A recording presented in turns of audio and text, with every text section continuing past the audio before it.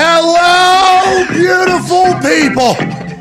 It is WrestleMania Monday, March 28th, 2022. This sports show shall begin now. Yeah. Can't thank you enough for joining us. There's obviously a lot to talk about, and we will dive into all of that. We are 6 days away from my WrestleMania debut, my debut, in which I will beat the hell out of some insufferable douche named Austin Theory. Can't thank you enough for joining us here at youtube.com/The Pat McAfee Show. The Talk to Table is here at Ty Schmidt, at Boston Connor, rocking a Trashers jersey. Whose is that? Whose jersey is that? Oh, well, funny enough, Pat, I was selected by the Trashers, so it's actually mine. No way! Yeah, that's right. I'm playing goalie next week. Just a quick heads up. The chair you're sitting on has a back. Oh, what? Turns with it. Yeah, all the way to it. And when you just turn, it's just what you see is the back. You see how I just did that? You couldn't see the top of the tarp? No, well, we could see Bell. Okay, so there you go. Ring the bell. My name's on the back. Congrats.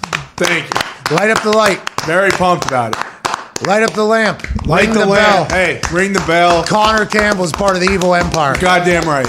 What a weekend. Yeah, unbelievable. We Mostly. got a chance to... we almost died. Yeah. Got a chance to meet, the Galante family this weekend. Wow. Great Traveled people. up to Danbury, Connecticut. Now, Zito and I had met the Galante family before, but we all traveled up there. We shot a little something that should be debuting this week. They have a massive announcement to make. We were honored to be a part of it, and goddamn, the Gabagool was fantastic. Unbelievable. Great people. Connor's now part of the Evil Empire. I believe there's a couple other jerseys that'll be debuting as well this week. It is an honor. It is cool. It was a fun weekend. Good to see you guys out and about in public. Yeah, it was fun, Pat. Thanks for bringing us along, and not to mention, we had a nice little pool time on, Friday night, so it was a good time. At pool time. Yeah, playing billiards. You mean billiards? Oh, billiards. Excuse me. At Tone Diggs is here, one half of the Hammer Don Cowboys. So Tone, Connor, Zito, Foxy, and Nick traveled with me to Brooklyn for the SmackDown. We fly into Teterboro, standard, hour and a half flight. Hour and 40-minute drive for 11 miles. Yeah. From Teterboro to Brooklyn. New York's back. Yeah, New York. Yeah, New York is all the way back. Hey, that was fucking miserable. Yeah. Like, legit miserable. Wow. City's still dead. Like, didn't see a lot of stuff going, but the traffic's still there. So I don't know where everybody's going. I have no idea. But it was great to be back in New York City. Great to be back in, beautiful Teterboro area. Then we flew up to Danbury, Connecticut on, an interesting flight where we all thought we were dead. Yeah. First time that we had all thought. Diggs popped a Xanax 5 minutes into this 30-minute flight.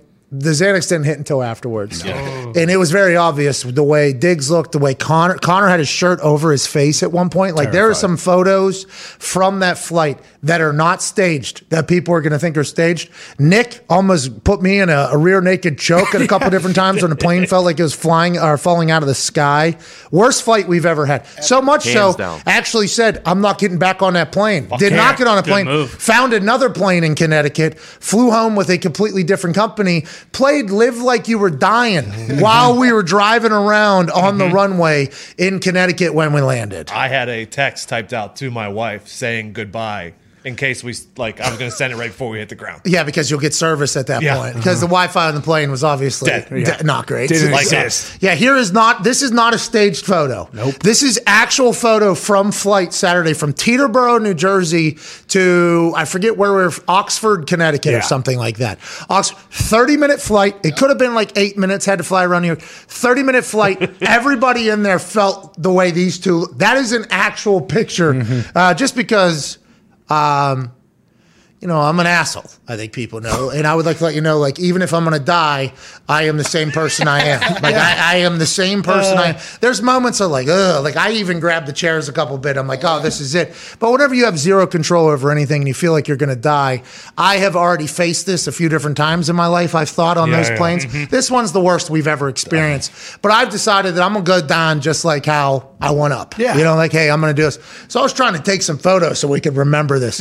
When I turned around, well, Somebody could see how we did. When I turned around and saw Connor like this with his face, and this was probably in the middle of one of our 5,000-foot drops or whatever it was, and then Diggs was just literally full hand on face the entire time, eyes closed. I go, boys, smile for the photo, and that's Connor put his right hand up for me to get the fuck out of his face, basically. It was, there it is. He's going to get out of it. Yeah, it was, hey, boys, it's great to be alive. Yeah, seriously. This wasn't just turbulence. This was straight free falls. Yeah. There was a lot of them. Yeah, the pilot was interesting. Pilot It was potentially pilot error, and we had our eyes on the pilot, and there was a lot of hand shaking. It was like, oh, this guy's never flown a plane before. Happy to be here. Nice guy. Amazing. Of course. Need to let that be known. Yeah. Great guy. Trust us with his bag at one point. But also, give me a fucking asshole if the guy can fly good. Yeah. Don't care. Or a girl, by the way. I've had some female pilots that were like not very nice to me as I got on the plane. They're like super fell. I'm like, all right, cool. Don't give a fuck. Point A, point B. Perfect flights. Yeah. I've had some dudes super duper nice to me. Great flights. That's awesome. Then I've had an experience here. Super nice to me. Horrible plane. Terrible. Horrible flight. It was bad. So we left that plane and said, we'll get on another one. Yeah, I'm never stepping foot on that plane again. Actually, interesting situation. If you're a plane company, like I think I am in the market looking for a new flight weekly. And then also we have to buy a plane immediately. Very expensive from what I've been told. It's so pricey. Well, you don't have to worry about potentially getting onto a tin can that is not supposed to be in the sky. And then you don't know who your pilots are. You're going to potentially die. Anyways, that's a lot of negative drama inside. Had to get it out there so that it is documented for the documentary eventually. Let's move on to the good stuff here. Will Smith. My God. Will Smith said, hey, I'm about it. You want to talk about my wife like that, huh? Keep my wife's name out your fucking mouth, he screams, as we hear the entire Oscars community, who is all about love. All about love. They attack, those people attack a lot of people that are barbarian and, idiots and resorting to violence. We handle this diplomatically and everything like that. Will Smith, best actor. Congrats. Yeah. You did it, Will. Face of Hollywood.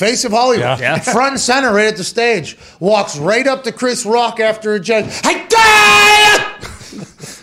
Now, if you watch that back in slow motion, his feet were not set. No. Like in a proper leverage standpoint, which is interesting. A lot of people mention the Ali movie where he did a lot of training. He seemed to have forgotten all of that in the moment because his left foot was still in the air almost as he was smacking. Took it out of his pocket, didn't bring it from the back at all. It was no windmill, no wind-up. From right here, and Chris Rock, by the way, was, I believe, leaning in to hear what he had to say. Wham, right now, eats that fucking thing. Then turns his head right back and goes, excuse me? Will Smith just smacked the shit out of me. And then he said, I have so many things I could say. I wonder the entanglement world. The entanglement world was probably just sitting right there. What we learned from this, Chris Rock has a fucking great chin. That's right. Still got his fastball. Enough to get somebody to get up out of the crowd and smack him. I believe he's going on tour soon. I will go check it out. Was not planning on it, but I will go check it out. Will Smith can't take any jokes anymore, especially whenever his wife, who has put him into a lot of interesting situations. I understand I love love. We all love love. But I believe she has put him into a lot of awkward spots. I think he was laughing at the joke, turned and looked at her, and she goes, that's not, remember, I'm alopecia. I have alopecia. That was very rude what he just said. And Will Smith goes, fuck. All right. I got to go do this. So, big winner of this, Chris Rock and his jaw. Big loser of this, Will Smith and his wife. Well, everybody will move forward. The Academy, though, have to make sure everybody knows this. The Academy is thinking about stripping Will Smith of his best actor Oscar. Hate to see that. That'd be a real shame. That would be a real shame because I do believe Weinstein has a bunch probably. Yeah. And I think there's a lot of other people that got a lot of Oscars that we've learned a lot about. I'll be interested to see where they draw the line. You know? I'll be interested to see who gets to keep their Oscar and who doesn't. And with all that being said, give Reggie Bush back his fucking Seriously. That's right. Just taking that. All right? Jeez Louise. Give Reggie his Heisman. I mean, the guy didn't do anything, especially nowadays. It's all modern. But I guess the Academy is probably trying to get out in front of this and say, we can't just have people getting up and smacking people in the mouth. Physical violence is never the answer, Pat. Will should know better. as a role model. Yeah, just with that being said, sometimes it is, though. Like, I'm not saying last night. I'm not saying last night is at all. And by the way, Will Smith, I think, is like a comedian, kind of. Oh, yeah. Is he? Kind of a comedian. He didn't get the joke. Really? But I think he did get, his wife didn't get Oh, the yeah, Yeah, she bingo. definitely She didn't get the joke, so Yeah. she kind of done the whole thing, turned that into a whole situation there. True. But to be honest, Chris Rock still got it. Same Oh, thing yeah. happened in Troy. Women are always starting wars. It's not just in Troy, by the way. You can Run down. love, by the way. It's not women. Love. You're right. Do you think started wars. when he got up out of the seat, he knew what he was going to do, or he discussed it with himself on the walk? And why didn't he do close hand? Just because it's more violent? That's assault, bro. Because of King Richard. Well, allegedly, Chris Rock is not charging or pressing any charges. But let's assume California is going to, though. Oh, yeah. Because California has nothing else to spend their money and time on. No. Right? I mean, that is something that if California is anything like the California we know, they're going to try to put him in jail for 20, 30 years. And they are going to spend every dollar that they can find in between the homeless poop on the ground to make sure they get the proper prosecuting attorney to go ahead and do this whole thing. It was crazy. It was wild. It came out of nowhere. And to be honest, I think it was the only thing that I can take away from the Oscars is being like, oh, yeah, I didn't know any of those fucking movies. Like King Richard, I knew of it. I haven't seen it. I've heard it's great. People are telling me Dune was fantastic. I had no idea that was out. I'm on a microphone every single day. I'm on the internet all goddamn day. I had no idea Dune was a movie. I guess it's great. Coda, fucking, I wish I would have known about this. It sounds like an incredible, like, monumental, historic movie, bringing in the deaf folks together and the non-deaf folks together and one piece of information. Had no idea about that movie existing. They had all these, this is my actual tweet. I haven't watched in a while, so I apologize. Are the Oscars for movies that haven't come out yet? Or did I miss all these movies? That's a real thing. Ty, you are the film expert here. I didn't know about any of these fucking movies. I didn't know any of these people, and I haven't watched in a few years. Is this just the new status quo, and what the fuck happened? Yeah, kind of. Oscars are officially dead. You're right. Like, they needed Will Smith to smack Chris Rock in the mouth for anyone to be talking about it, because if they wouldn't have, no one would be talking about the Oscars today. You're right. I mean, at this point, it's like I used to try to see every single movie that was nominated for Best Picture. Not only are movie theaters pretty much dead, but at this point, it's just like it's not for everybody. It's just not. If you're just like a casual movie fan, you're never going to watch the Oscars. I tried to tune in for a little bit. It's the same deal. It's like, shit, I haven't seen any of these. Why am I even wasting my time with this? And then, boom, we get the smack heard around the world. And it's like, okay, well, I'm glad I tuned in. Happy I was watching this. Yeah. So sweet. I fell asleep shortly after Smack.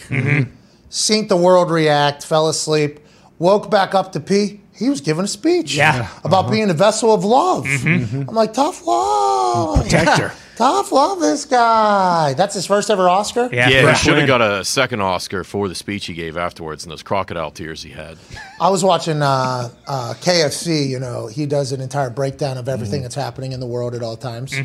And he said that it was a terrible speech. He said it was a bunch of rambling and mumblings and fumbling all over the place. And I guess in the middle of it, he talked about King Richard being super protective of his family. And KFC said that would have been a great time to immediately go, as am I. Yeah, right. Me too. I was waiting for that too. So he didn't do that. That's what he was hinting at, but you could tell he was still all heated up, and so it didn't come out as cleanly as he would have liked it to, I think. Well, joining us now is another man that watched the Oscars, because we did share text messages last night about this entire situation.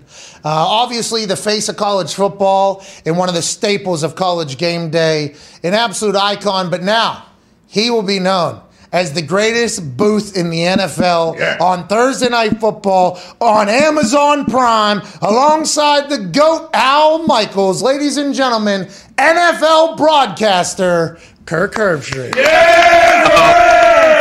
Fellas, how we doing? Hey, welcome to the Men's League. Welcome to the Men's League. You've been telling me about the men's league, so now it's official. But last night, man, I was texting with you back and forth because I was with you. Like, I haven't seen any of these movies, you know. And like you guys were saying, I used to watch it, and majority of the movies, and then bam, Will. and I was like, this is a bit, right? They're goofing around. There's no way it's real until we got the unedited version when he sat down. Yeah. Because my audio, like yours, went out for like 10 seconds. You missed all that.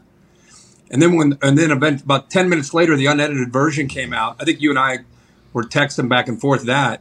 And then it was like, oh no, This is very real. Yeah. That was a real thing. And Diddy, by the way, Diddy said that they were going to make up at the gold party. Shout out to Beyonce. Having a gold party there where, everybody was able to set aside their differences. Saw a little bit of Will Smith getting jiggy with it, rapping to the crowd, having a good time with his Oscar. That was fantastic. So I guess they're past it, but the Japanese version, I believe, is the one we saw, right? Yeah. The Japanese version was that. And I wonder how the Academy told the English version one, hey, we need to freeze everything and do that. And they just didn't get the word to the Japanese conglomerate, like, hey, we need to hide this because that thing was gone. I mean, the international feeds were like, yep, this is actually what happened over there. Everybody needs to see it. Boom, boom, boom. The guy that put that out, his name's like Tim Bubba, or I forget Bubba something. I forget his name. I apologize. That thing had over 100,000 retweets. 100,000 retweets like this. Boom, boom, boom, going. Everybody saw it. Touched on it, but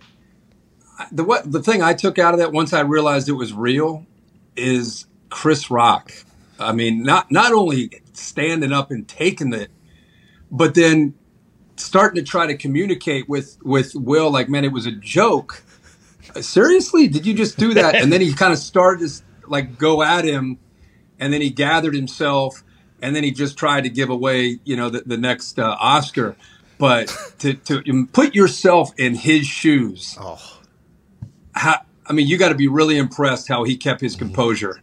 And the fact he stood to take that smack, that was impressive. Hey, congrats, Chris. Thank you, Chris. Nice work, Chris. A lot of people are wondering if it wasn't Chris Rock instead of The Rock, would have Will Smith have done that? I mean, these are all things that we're going to have to find out at some point. But Chris Rock taking that, eating it, and then, all right, let's get to the documentary. That is, and then he called it in the moment, the greatest moment in live television. And by waking up this morning, any of us that have Instagram or any of our social media feeds, it was all that was anywhere. I mean, there was a couple other words trending alongside, one that rhymes with duck. Right. There's a lot of other stuff that happened out there. Will Smith is taking it on the shins this morning, as he should, by the way. Excited to see how that pans out. Chris Rock's going on tour soon, Herbstreit. So let's see.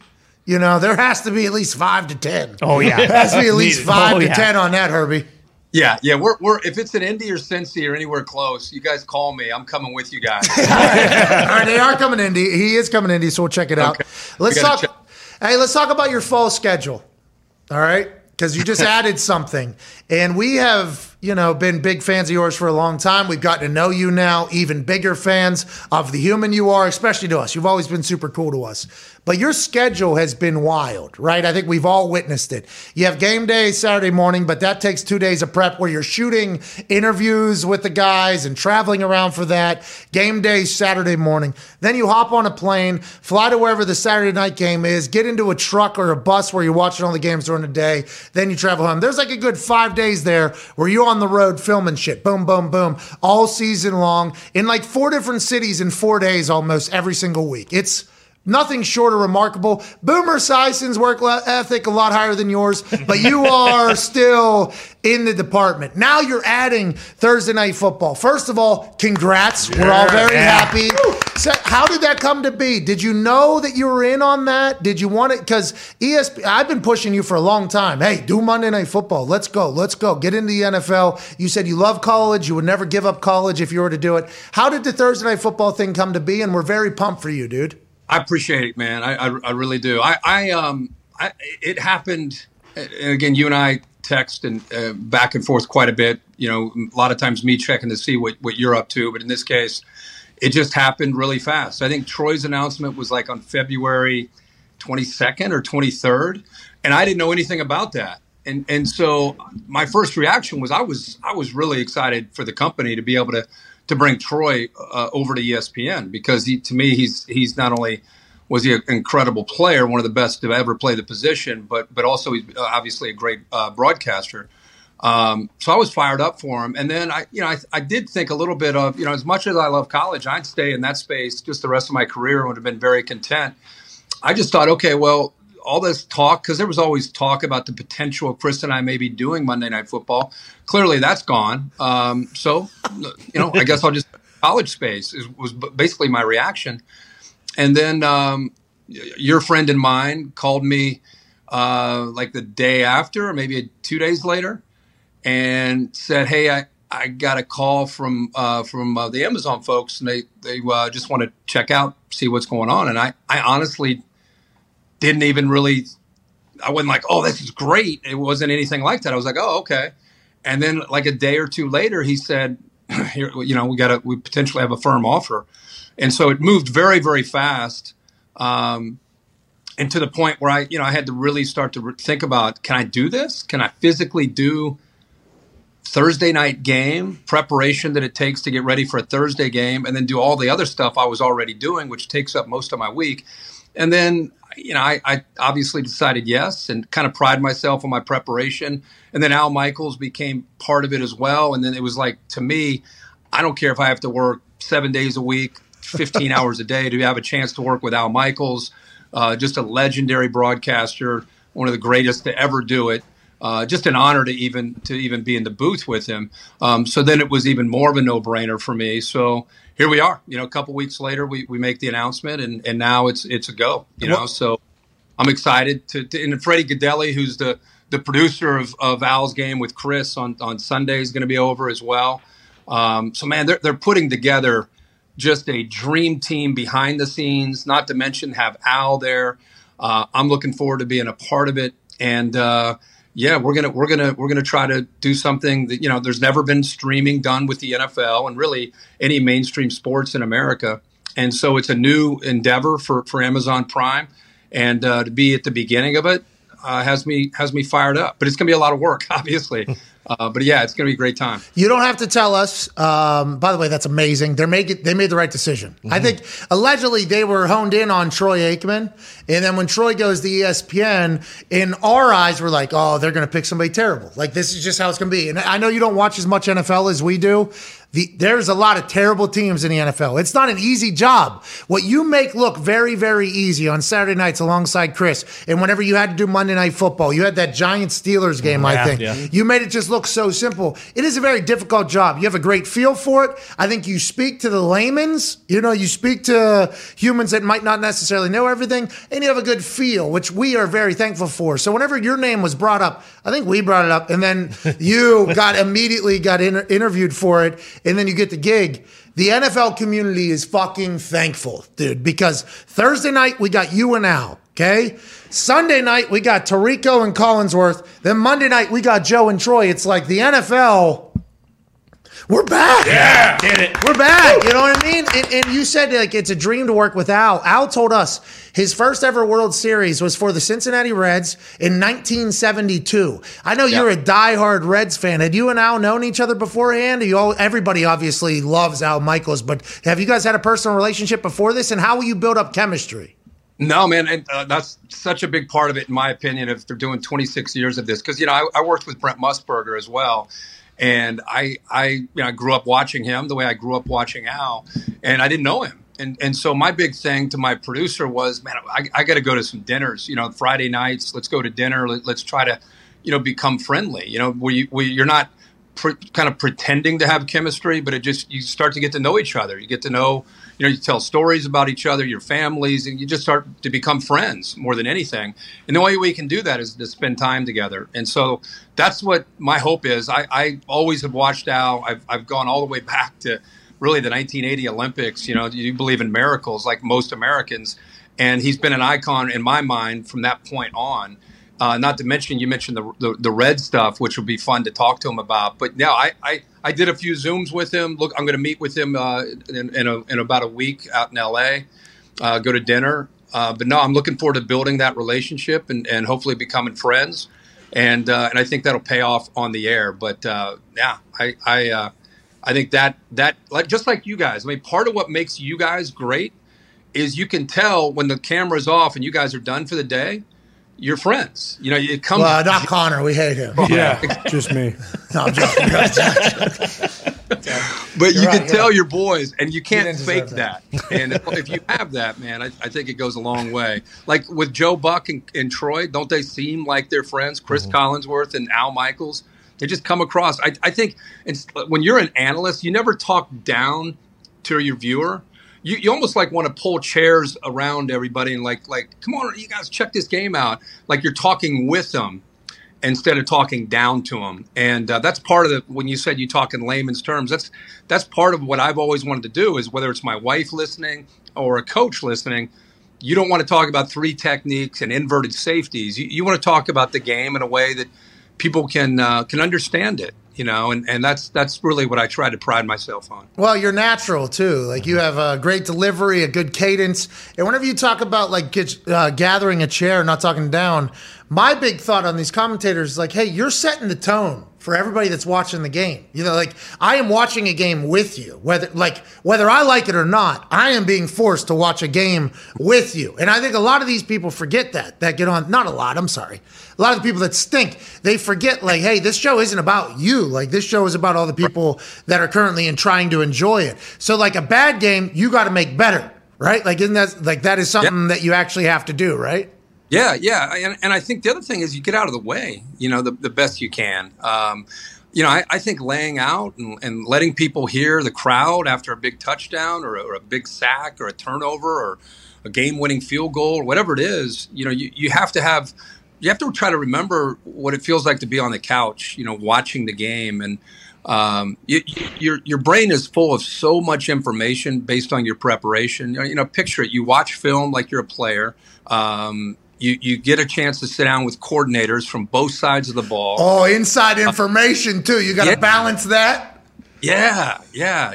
But you have all this information. You want to share it, and then you have to use 10% of it. You have to know where to kind of draw the line, because you don't want to just talk the entire broadcast. So the most challenging thing for me will be Al and Freddie, the producer, have worked together, I think, for over 20 years. And, they first worked together with John Madden when Al was with him. And then when Chris took over for John Madden, they were continuing to work together. So there's a incredible bond and chemistry. So I have to kind of learn their kind of way and rhythm of doing a broadcast. Is that going to fuck you up with Chris on Saturday night? Is that going to fuck you up? No, I don't think it will, man, because Chris and I have worked together for so long. I think it'll be a different balance. It'll be a different rhythm to it. But, you just have to adjust. That's all. At the end of the day, you have to adjust. I'm not going to sit here and say, this is how I do a game, and whoever I work with has to adjust to what I do. I would never do that. I'm very, very kind of deferential and being I have to look in the mirror and say, I'm the one that's going to have to adjust to the play-by-play guy.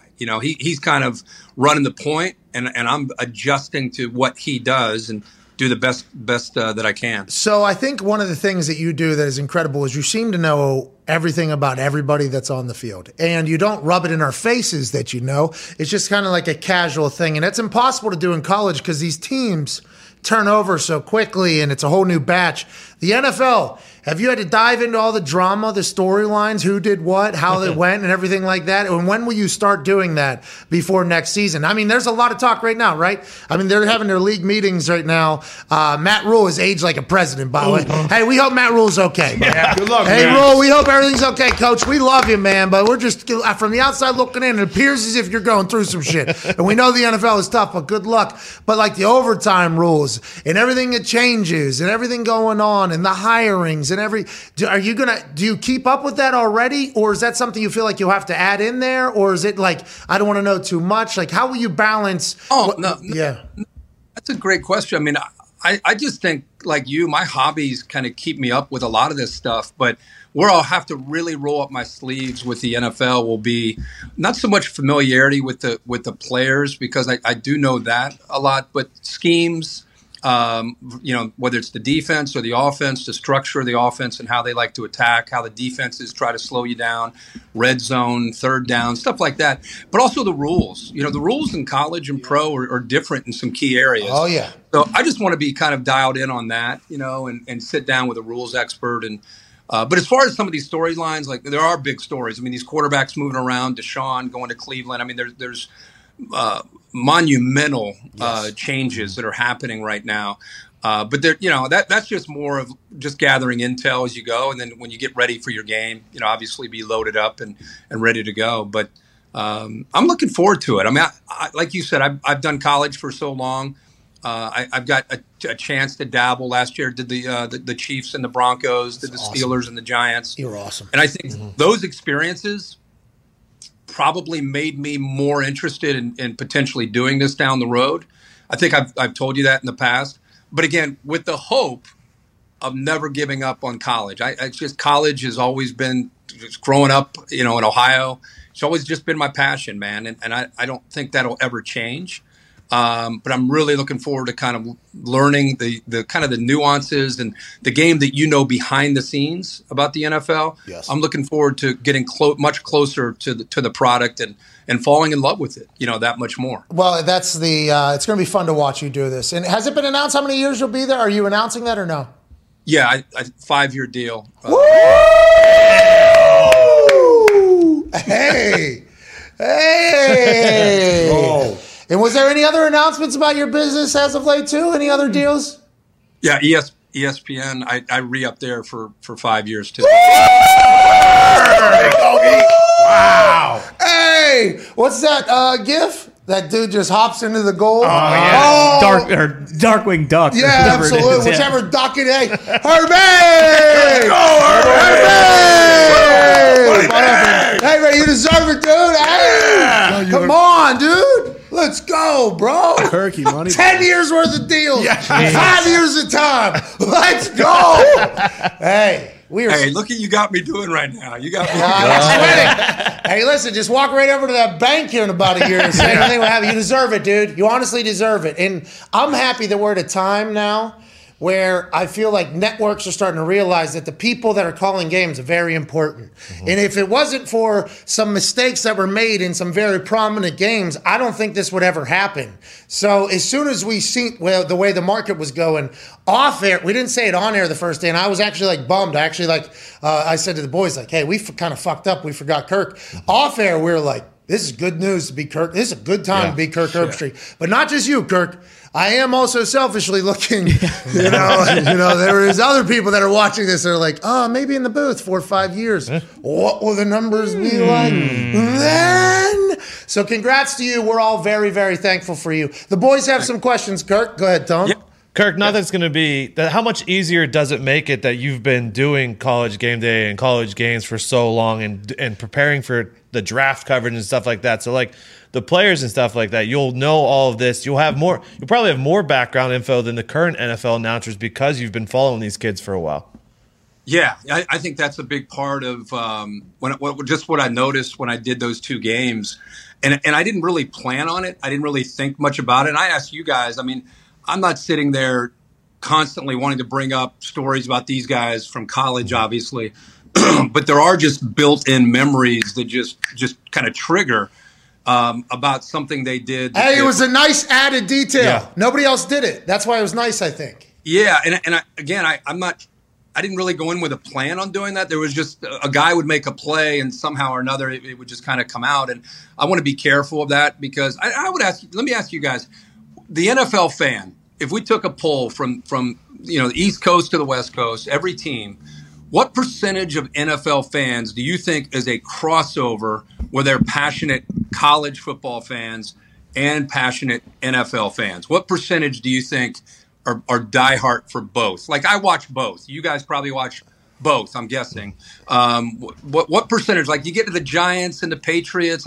Do they really watch college football? So what percentage would you say? It's regional, but you would know this information more than us, I think, just because you've been so deep in the college football world. To be honest, I grew up in Pittsburgh, right? Pittsburgh, Pennsylvania is an NFL and NHL town, right? That it is an NFL town, NHL town. So everybody I knew, it was NFL talk because of how big the Steelers were. So then I go to West Virginia, which, by the way, West Virginia, the Harvard of West Virginia, it was the only team in the state, basically, so everybody came. But whenever we played in games, it was kind of big. Then I go to Indianapolis, more of a Colts city. When I did game day and we traveled to some of those places, I was like, oh shit, I had no idea college football had it like this. Like, I think I had no idea that college football had it like that. But I don't think that should matter. Like, I don't think the crossover should matter because the NFL fan, and I might be speaking out of pocket here, but if we can learn something new about somebody, like, that's good. Because these are professional athletes now. Not that the college athletes aren't impressive, but these are the greatest athletes on the planet, like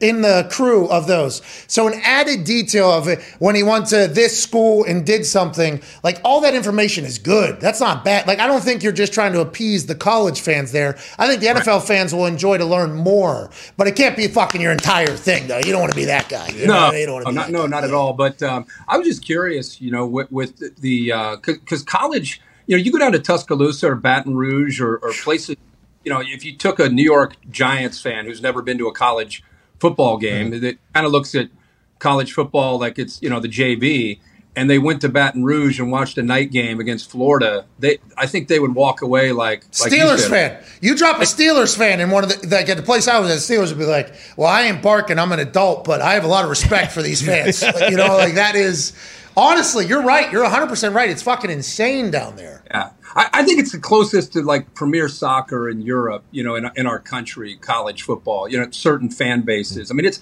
I think the NFL gets there, whether it's, a Monday night game, a Thursday night game, you get into the postseason. I think you kind of ramp up some of the emotion. But college football, man, I mean, it's week one. They are out of their minds with energy. But as far as your question, I think it'll help me a lot just doing those two games. I just felt, when you're calling a game and it's Saquon Barkley or it's Patrick Mahomes or these guys that you've just known their entire career, it definitely allows you, instead of having to read up on some of these guys, you already know, going all the way back to their freshman year in college, kind of their story. Yeah, highly recruited guy, or not a lot of people like this guy. Yeah. Like, he was kind of overlooked. He was a walk-on. Like that, those types of information that build up the characters that are professional athletes are just, it's awesome. Adversity that they faced, or maybe they didn't face any adversity, or whatever their storyline is, it just allows you to understand a little bit more about their journey, and their path to where they are currently. Everybody faced adversity, even those people that are on top of the world, because the pressure of staying on top is always a fucking, I'd imagine, a nightmare. I've gotten very lucky to meet some of the people that are at the, like, hey, this person is the blank of sport. Like, I've gotten a chance to meet like said person a couple of times. Such interesting people, man. Just, they know it. They all know it. But that pressure to stay up there just keeps them up at night. Like, it's like you have to live up to what is being said about you for however long it is. I have a lot of respect for that as well. But man, Herbie, by the way, of college football. Yeah, right. Yeah. You're the Kirk Herbstreit of college football, because you know that everybody's expecting that out of you every single week on the institution of college football. So that drives you to watch more film, I assume, do more and everything like that. That pressure is not easy to handle as well. You have done that glowingly. College game day, huh? Back in front of full crowds, probably. Yeah. You're going Thursday night football on Amazon in some awesome city. I can't wait for you to experience like Bill's Mafia. Yinzer's late, like late in the season when it's cold as hell and there's no reason for the people to be as drunk as they are and crazy as they are. How about Green Bay? Yeah. Oh, you're going to love Baltimore, by the way. Don't let it slide. Baltimore Ravens fans, awesomely negative. Like that is what you want in the whole thing. We're excited for you, Herbie. Couple more questions. Go ahead, Ty. Herbie, you're obviously the consummate professional, best at what you do, so I don't think this will be an issue, but is there any concern with how much you actually have to prepare for game day when you're going through the entire slate, that Thursday doesn't become kind of just like a side gig and you kind of end up pushing it away? Like, obviously, I don't think that's the case. You mentioned how excited you are to work with Al, but have you thought about that at all? That, like, how much time you actually have to put in to prepare for game day? Is that going to be different than how much time you're going to have to put in for these Thursday night games? That's a great question, man. The one thing I'm anxious about is getting into a routine. I've just had my same routine, and I've known what Sunday looks like. I know what Mondays look like. I've just known it, and now it's all going to change.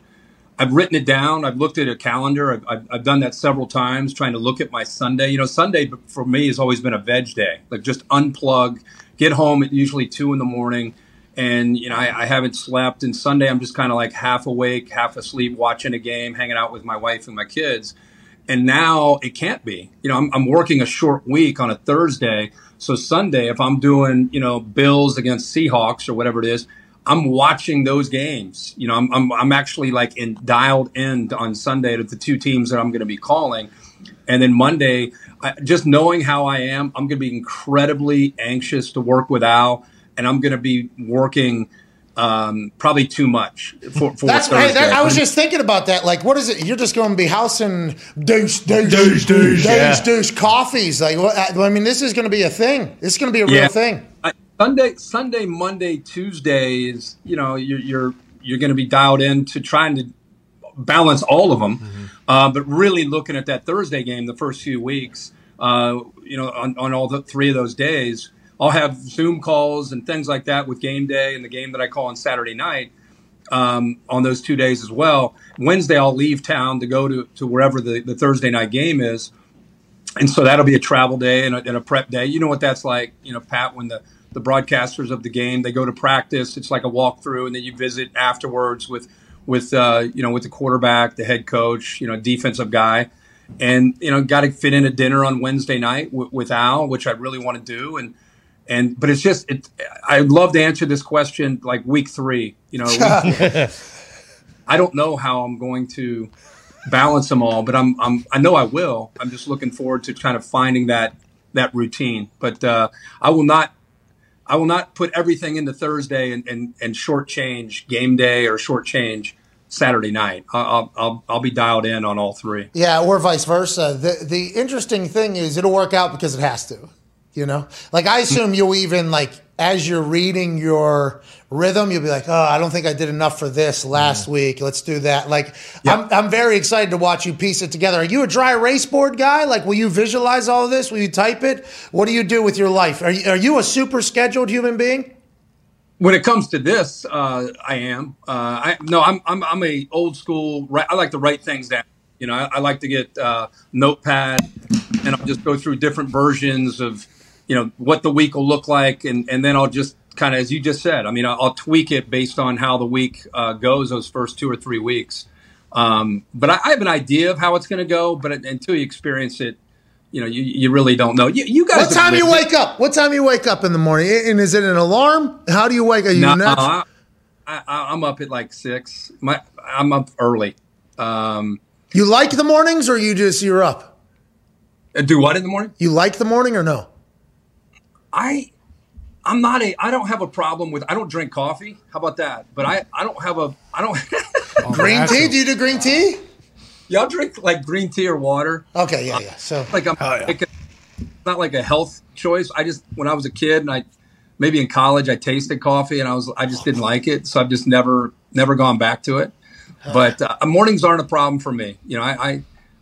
My biggest problem is sleeping through the night. Yeah, me too. Like, because I think just being anxious and thinking about things, and I can fall asleep in the blink of an eye, but then an hour or 2 later I'm up. And then I have a hard time going to sleep because my brain's constantly, especially in the season, it's just constantly thinking about something I got to do or a report I've got or whatever it might be. But if I could turn my brain off, that would be great. But it just does. I'm sure you experience the same thing. Yeah. I was about to say, I'll start texting you during the season whenever I'm having those same things just to see if we're happening to sync up at the same time.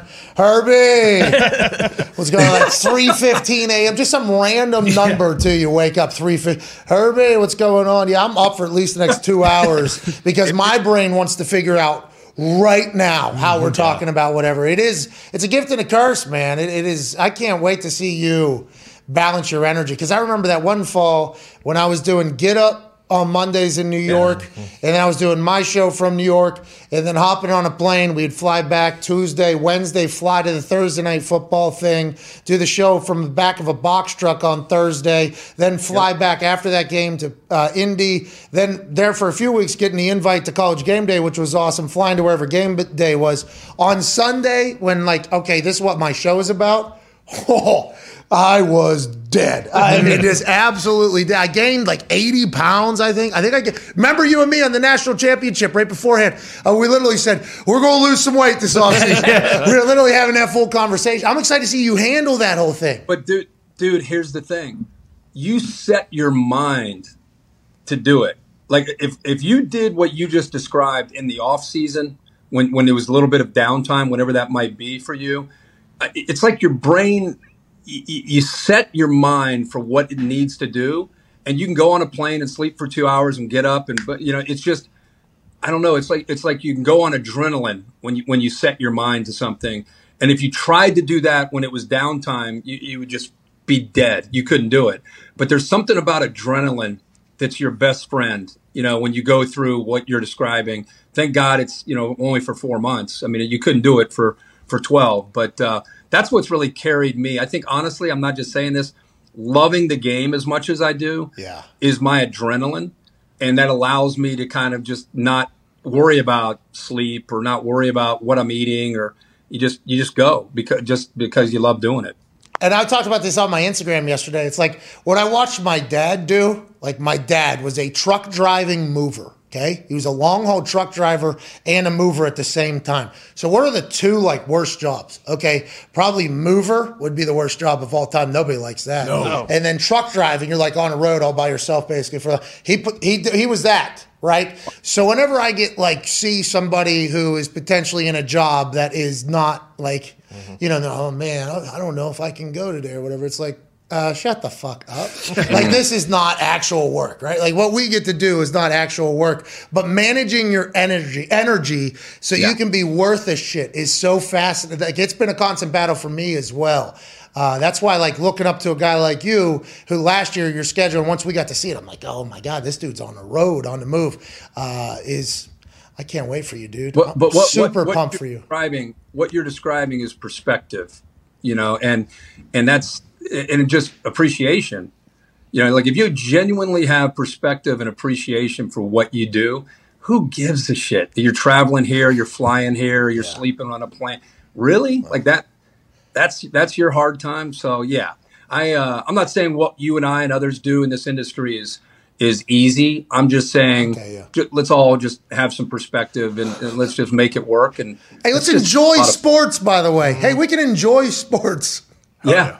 I mean, that is something that almost gets lost in this entire thing, is you're allowed to enjoy it. You're allowed to be oh, this guy's really good, as opposed to just pointing out who the really good person just beat. There's a way to kind of view the game in a different lens, as a celebration. We're all so lucky, fucking very lucky. Yeah. Go ahead, Connor. Yeah, Kirk, Al Michaels' former partner Collinsworth had a little slide in. Have you thought about doing a Herbie hop into the booth maybe when it's time and he introduces you?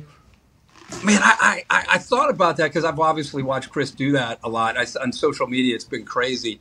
But, man, I would ask you guys, I'm not going to copy. It's like when Lee Corso eventually has to retire, there's no way somebody's going to come on game day and put on a headgear. It retires with Lee Corso, right? And Chris, I'm not saying the slide and the headgear are the same, but it's his thing, right? I'm not going to do that. I feel like an idiot doing that, Could you imagine? Hey, could you imagine your first game? Just, everybody be like, look at this guy stealing Collinsworth's thing. You know what I mean? You would get buried for that. My whole thing, my whole career is I've never had a thing. No, you do. Don't you have two remotes in your? I feel like when they cut or I see a photo. Here's my two things.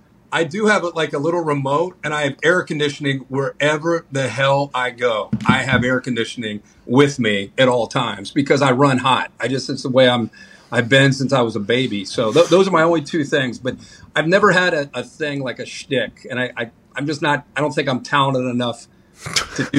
The way I'm talking to you guys right now is just the way I talk on the air too. Hold on. What was that? The school in New Orleans? Tulane. Oh, my God. I called a Tulane game on that Thursday night, and it was a little later in the season, I think. So it was the first one, so it was August. No, not Tulane then. Was it Tulane? Yeah, it's the one where you sprint from the field up to the press Was that the first? No, Cincinnati UCLA was the first one, right? Yeah. So it was early, though. It was the third one, I think. It was hot as hell down there. Yeah, I thought it was later because I thought I was fatter, but I might have just been fatter going into the season. Tulane. Hey, Tulane, dude. It was 7,000 degrees. That booth, it's a 3-man booth. Me, Hasselbeck, Amin, 2 spotters, right? Hasselbeck's got a guy. Amin's got a guy. I'm in the corner down there. You know, everybody was very nice to us, but it was very hot. Man, I lost 70 pounds that night. That my suit was like wrapped to my arm because sweat was so thick in it. I'm like, I don't know if I'm going to survive this entire. Dude, no one knows heat.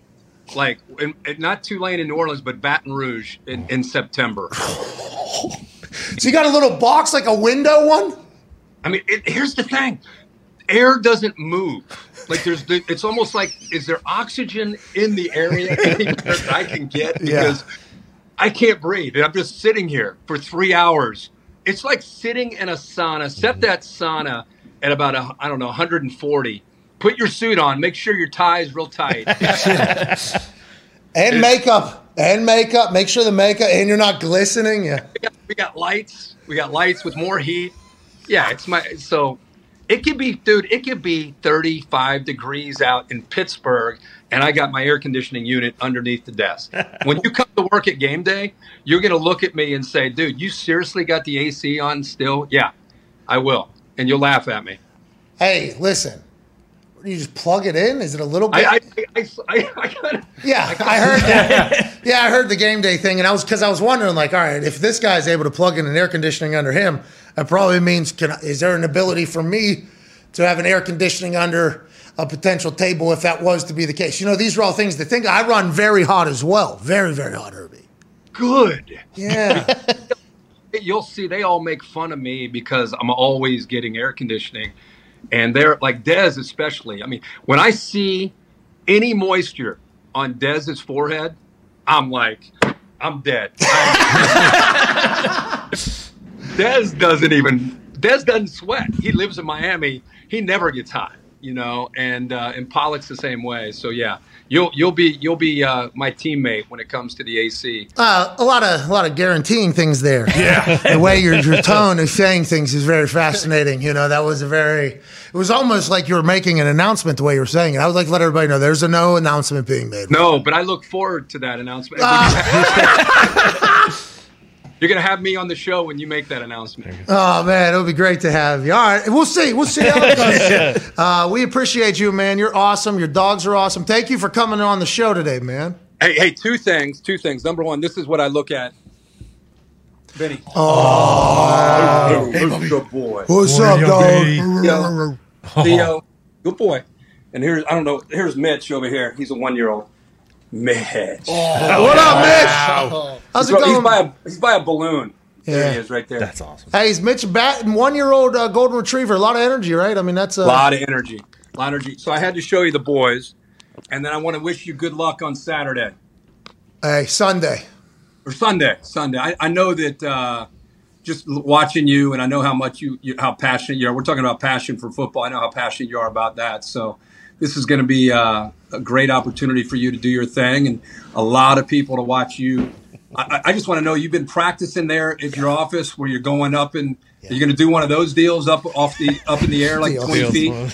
Yeah, you Ohio guys love the word deals. I don't know what's going to happen. You know, Herbie, so I got to be ready for whatever, whenever, however. You know, I'm hoping this thing ends quick, you know, like a Tyson fight. You know, I'm hoping this is very quick, somehow kick to the head, 1, 2, 3, place goes bananas, I assume. But if we have to go a little longer, I am preparing myself for everything. I just flexed on you there. I'm in probably the best shape I've ever been in. Honestly, probably the best shape I've ever been in. Dude, you're shredded right now. Thank you. I should have done this in the NFL. You know, I should have. It's working, whatever you're doing there. Now, this guy's a smart ass, right? This guy that's smacking you across the head, and he's kind of taunting you a little bit. 3 times, Herbie. 2 in this side, 1 in this side. He's a young little punk. You know, he doesn't know what he doesn't know. I don't know how he's going to be 10 years from now. I assume when I was 24, there's a chance I was a little punk bitch, too, to certain people. He's Vince McMahon's kind of right-hand guy, too, so he kind of wields the power of the boss over your head. He's a bitch. You know, that's what he is. Yep. And I'm doing what a lot of people want to do, Herbie. That's what I'm getting a chance to do what a lot of people want to do on Sunday, so I got to do it for all of us. That's going to feel good. I cannot wait to watch this. Man, thank you, Herbie. Are you going to talk a lot of shit, you think? Like, after you beat him, you're going to grab the mic and talk trash, or what are you going to do? Herbie, I was a pretty chatty guy in all sports that I played. Yes, I was pretty chatty. Not negative, though. Always always very positive. Woo! Hey. You're fun with the mic. Like when you were at the draft in Nashville, and you said, you probably don't know who I am. Bingo. Because I was the punter, and we didn't punt very often when we played the Titans. Yes. Like that. Hey, good delivery, by the way, by you. Yeah. And also, that joke, pretty high. I mean, pretty high-level joke there. That was a great moment. And half of them didn't even know what you meant. You know, it was just kind of right over top of but Herbie, I'm going to talk about this, and I don't know if I should tell you this now or later, but everything I do is for the internet. So everything I say is for the internet. Everything I do is for the internet. That draft speech, 100% just for the internet. So it's like I want the live audience to have a good time, and that makes for better internet, by the way, if the people in the building are doing it. But I know that my words will eventually get picked apart in a tweet probably. So that is really, my entire thought process almost every single day, you know. Yeah, well, that's part of it. You've handled that really well. I mean, it's a balancing act because you're trying to please two parties, the live audience and then also the internet. Yeah, but if the live audience is having a good time, the internet's having a good time. Yeah. I think that's what gets missed. Like if the people there are having the time of their life, that's a better that's a better mood to watch a video in. I just think it kind of all ties in, Yep. All right. No doubt. You're going to crush it, man. I hope so, dude. I'll be dialed in. Hey, I've been training. You know what I mean? Oh, yeah. I've been training, Herbie. All right, dude. Have a good one. Thank you for the hour conversation. Congrats on Amazon. Congrats on ESPN. 10 years worth of deals in 5 years. Herbstreit got the Brinks truck delivered. Yeah. Congratulations. You're the best. Ladies and gentlemen, Amazon Prime Thursday Night Football analyst and college game day host and college football night in America. Mm-hmm. What's your Saturday night game called? It's just Saturday night prime time, ABC. Woo! Wow. Kirk Herbstreit, you're the man. Today's show is sponsored by the best ticket app on planet Earth and the moon. That's SeatGeek. They usually do first-time codes, but for listeners and watchers of this show, you get 10% off at the link in the description below here. Works for WrestleMania, the NBA, NHL, concerts, and of course March Madness. The boys use SeatGeek for SmackDown over at the Barclays, and they had an absolute blast. Is that right? Oh yeah. Tone Dick, is that your first wrestling event? No, but As an adult? first one that you were calling it. Remember we Yeah. we went to Randy Orton. It was awesome. Yeah, Randy Orton was super cool. They had a suck it cam. It was sick. You guys got on it. Yeah. I was so happy. We were in the middle of actually going through something during a commercial break. And then there's a socket cam happening, and it's on the big screen at the top of the stage or whatever. And I look down, and all of a sudden, 4 wide, all of them, or 5 wide, just doing the full. There was a couple of these. It was awesome. I immediately looked to them. It's awesome. Live events are awesome. Yeah, it was awesome. They are incredible. Remember to use the link whenever you're buying tickets. You're alive, but are you living? Go live and experience something live. From an attic in Ohio, ladies and gentlemen, Aaron James Hawk. Yeah! What's up? What's up, dude? How you doing, man? Good. What's happening? Is this a bit? What are we doing? Well, you tell me. I mean, you came in, really swinging the bat this morning. What's up, dude? What's up, bro? So it's real? He actually hit him? Is that a real thing? Dude, yeah, he did. Absolutely. He didn't make good contact, though. No, and his feet. Did you It hear? was like a movie slap, though. How he slapped him almost looked like a movie deal. The whole presentation of it. Yeah, and his feet were weird. For somebody that trained boxing, allegedly, right? He forgot all of it in an instant whenever he was going to bat for his feet were almost up in the air, flat almost. which you Well, wouldn't. it was probably, though, to his credit, there's probably those dress shoes that are very slippery, especially on that stage. So he probably couldn't like pivot very well. Funny you say that. He had boots on, I believe. He had like some patent leather boots, I think, because I actually checked out his costume that he posted on Instagram. Said we got all dressed up to choose chaos or something like that. Because his walk was a little bit like Carson Wentz as well. They seemed to be a little thicker. I think he was wearing boots. I'm not 100% sure. But yeah, his feet were just in a weird. It was just uncomfortable. At what point did you think he decided he was going to smack him too? Because Jada looked at him, you going to let him speak about my alopecia like that, make jokes? And he goes, "Oh shit, all right." So he gets up and he goes over there. He's trying to figure. You think he's like slower walking at some points, like taking shorter strides because he's trying to buy time to figure out what he's going to do. And when did he switch from fist to slap to that kind of hit? And Chris Rock, by the way, just ate that thing, which, you know what I mean? So people are saying Was he he braced for it. Like, was Wait, he did leaning he- in because he thought Will was going to say something to him? Yeah, I Because he think. probably had ears in too, so he probably couldn't hear. Yeah, Chris was laughing the whole way as he was walking Oh, up. yeah. Yeah, people saying he braced for it. Remember, when that son of a bitch Austin smacked me, you see something. You know, like a natural human instinct is flinch. something is moving. Basically the same situation we have here. Essentially. I mean, very very similar. yeah. It actually is. Yeah, except for Austin, like backed up, Yeah. and Will turned and ha ha. Gotcha. I mean, it's so Nah. just the whole situation. I still don't know what to believe. I didn't see it live. I mean, the show was amazing. Other than that, we all know that. But I saw it this morning when I got up. I saw everything about it. And I'm like, well, this is great for the Oscars. Gives them a bunch of pub. I think it's going to be great for Chris Rock and his career. Not like he need any help. He will run with this and he will use it and it'll be awesome. I think Will Smith's even going to come out like he's going to be fine. Now, Diddy said they made up at the gold party, dude. Yeah, So, it's going to be fun. It's going to be like a bit they do on SNL eventually or something. well, probably this weekend. Yeah, this Chris, weekend. Chris Rock has a new comedy tour coming. So I believe it's coming to Indianapolis. There's going to be 5 to 8, Yeah, least. for sure.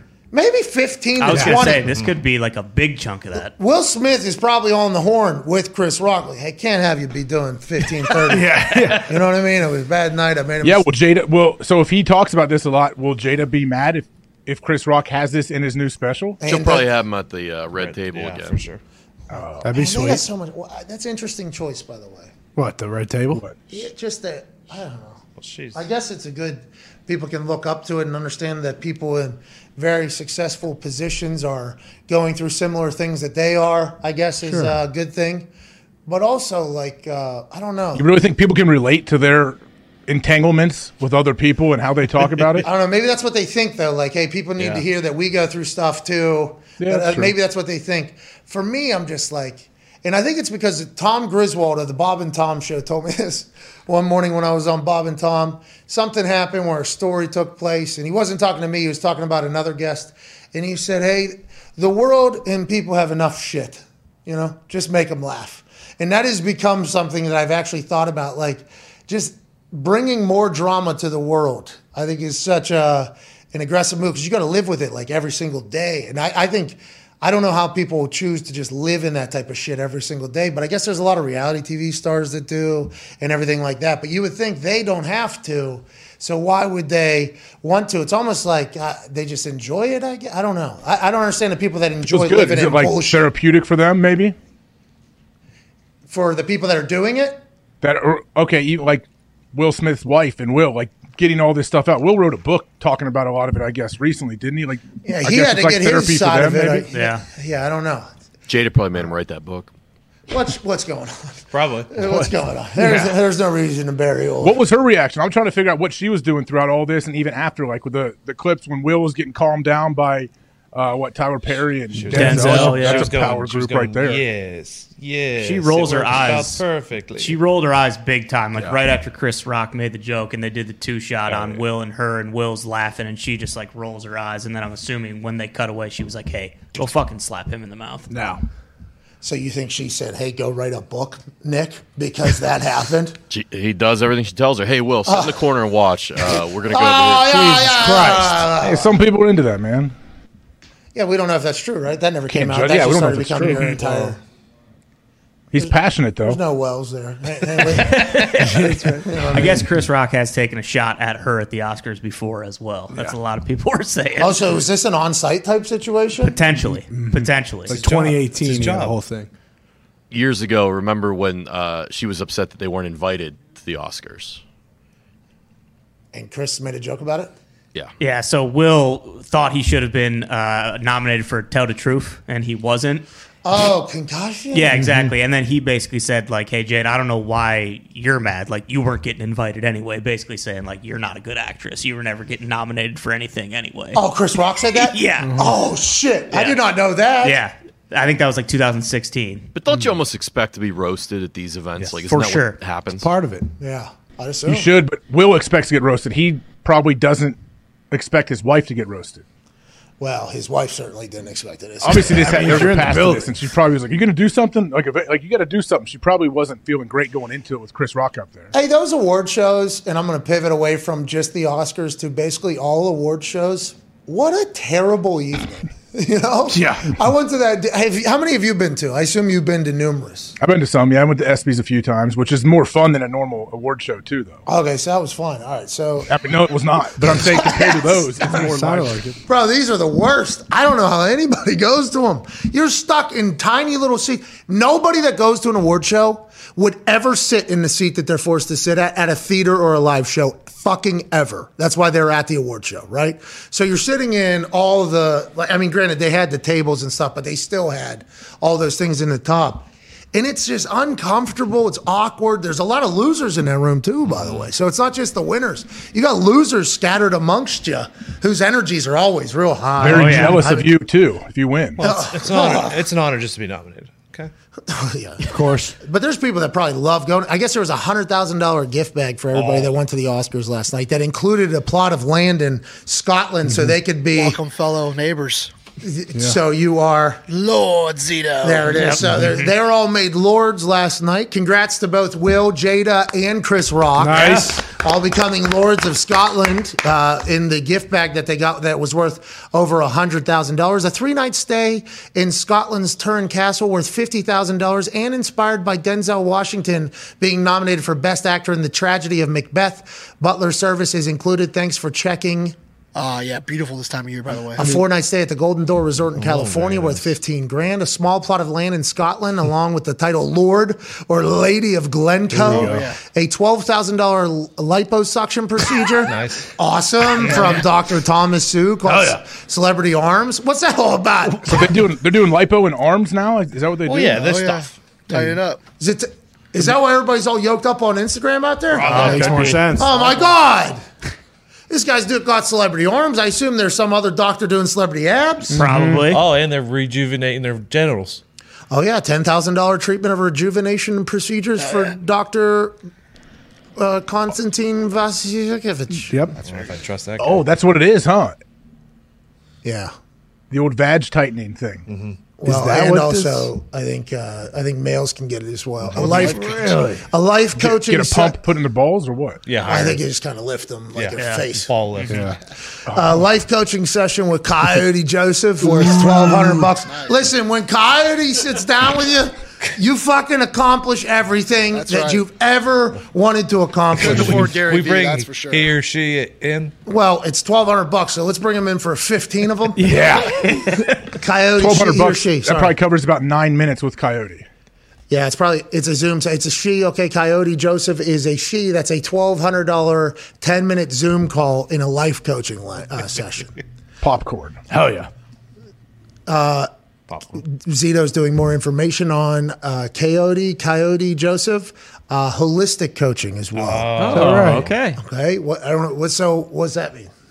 I don't know. We probably need her, by the way. Now that we're thinking about it, Like you use, especially this table use Earth's minerals. and this guy in the attic over there. Yeah, for sure. What'd you say about the You Earth? use like Earth's minerals and stuff like that to create potions. Are they immunized? All right, Probably. let's move on. This may be. Let's the move immunizer. on. Popcorn, 25,000 in home renovations from That's pretty Maison Construction in L.A. Get yourself a little like a grill in L.A. Yeah.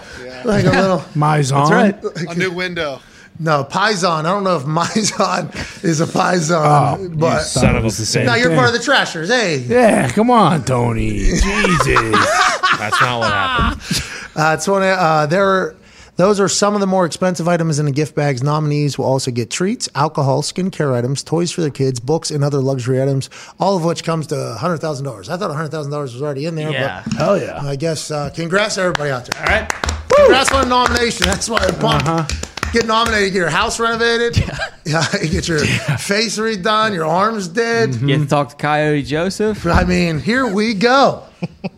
Just an honor to be nominated. I didn't get that at the college football awards at all. I got forced to sit through that entire You would have thing. had to pay taxes on it anyway. So, We're in LA out there. oh yeah, all that stuff they get taxed. Like Price is Right. That's bullshit. What?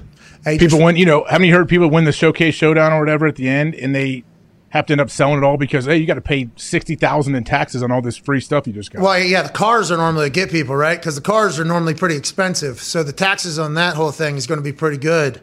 So people normally just choose to sell the car, right? Just take the cash value so Yep. then they can pay the taxes out of it. I think that's a smart move. I would assume there's, with one show every single day for the last 40 years with winners, I'm assuming there's some people that have mishandled their funds that they have won from those game shows. I think that's a safe assumption. Maybe. I would assume that's the case. I was going to ask you a question about something. I forget what it was. Oh, you win the lottery, lump sum or paid out annuity? I got to sit and talk to a lawyer or somebody that knows this better that deals They with don't. the lottery. What are you doing? Me, at this stage of life, give it to me forever. Yeah. It's more money, right? Lump sum takes a chunk off of it, but then you lot. get it at once. Yeah. It's A lot right? off of it, right? I Yeah, I think think it so. takes a lot off it. Let alone the taxes, it takes a lot. Yeah, you're right. I'm taking it all. I'm just, give me the rest of my life. I don't know why people that we are very much in the minority in that decision, by the way. And I think it's because if you asked us, when you were the mute from Ohio State before you got drafted, and I was the guy who got $40,000 out in loans so I could have a good time in college. If I was asked at the time, I think give me all of the money right now. But that guarantee of a payment, at least all you got to do is survive Is it a forever. guarantee? How old am I now? You know what I mean? How old am I? Oh, you're guaranteeing me a certain amount of money every year for the next 30 years. Give me that money. What if the lottery dies? You think and the the money- lottery's going to die? What if you or me, and especially after this weekend, I'm gonna live like I was dying. Give me the lump sum, okay? I'm not gonna be here in 3 years when that annuity's fucking still going. I guess you're right because they say 2040 or whatever is True. the new Y2K. And I'm gonna need a bunch of money so I could pay to get into whatever secret lair everyone who survives is gonna be in. So give me that now. Yeah. It's not going to be enough. I don't think. Yeah, that secret layer is expensive. I think, yeah. 100 million. Oh, I don't think that's going to be enough, yeah. Shit. You got to remember, there's people with I'll build my own. big money out there. How about Elon Musk? You see Elon Musk calling out the Washington Post? Oh, yeah. Elon's pretty active these days. He is. He's calling out Twitter. He's calling out the Washington Post. Why are you putting stuff that's like vital to democracy behind a paywall? Elon does.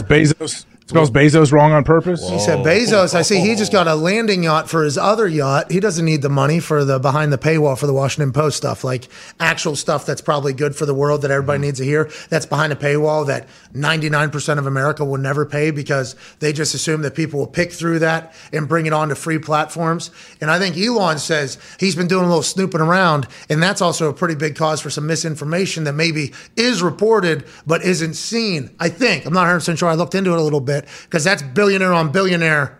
So anytime you got two billionaires going after each other, always should watch. Always should give a little peek-see just to see what's going on. I think. I don't know shit about fucking this world, but that is something. So when he called out Bezos, I was like, oh, here we go. This is going to be a thing. Elon's been,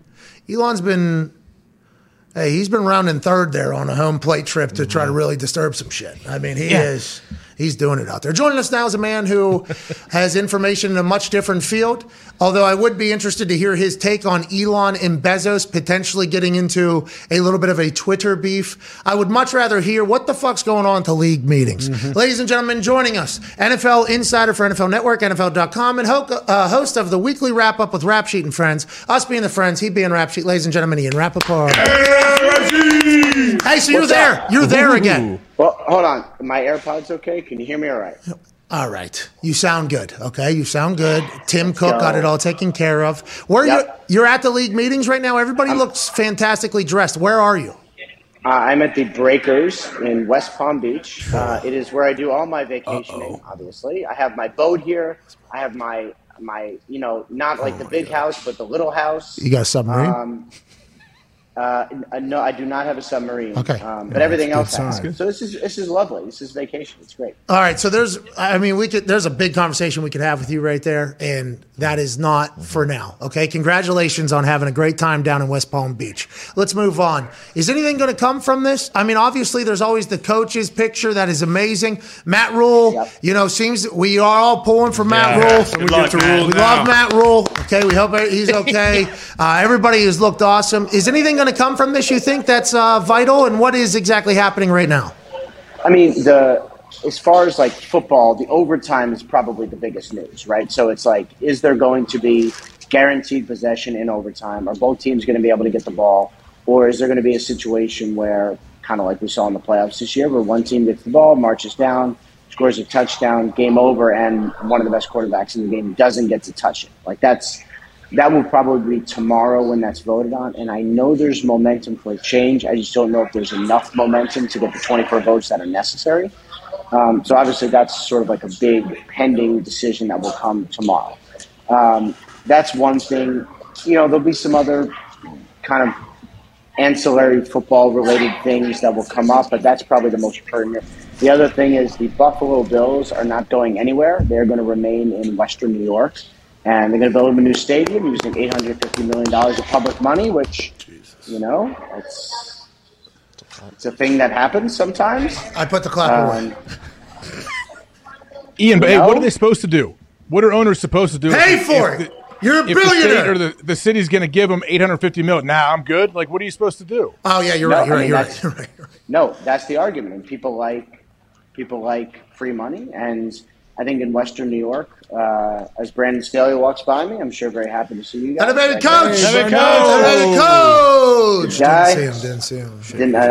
But very nice guy. But I mean, it's in Western New York. This was something that was important enough to put $850 million on the budget. It's not something that's going to get voted on by the fans. It is in the budget. When the budget gets approved, it'll be all good. So they are getting a new stadium in Buffalo, basically, and the tables can remain, and I think it's a good thing for Bills fans, however it ends up happening. Hey, so is that just always been the status quo? And I very much understand the value that an NFL team brings to a city, okay? Like, the Colts bring so much value to downtown Indianapolis. Like, I think everybody who is in the league, around the league, a fan of the league, realizes that. I mean, just game days are awesome, and it's people who are spending money, by the way. The people that are going to games are people who spend money. It's good for this city. Pittsburgh, the Steelers are great for the city. I mean, there is just a lot of value up there. But has it always just been, what do you say? Up with a little bit of news. Oh. The 2024 draft has been awarded to Detroit. Okay! Here we go! Shit. Let me tell you why this is good news. Why? Because the people at Detroit, deserve something great from the NFL. Yes. Think about that. The Red Wings yesterday lost 11-2 to the Pittsburgh Penguins. The Lions 11-2. A touchdown, 2-point conversion, and a 55-yard field goal in there against That is embarrassing. That's embarrassing.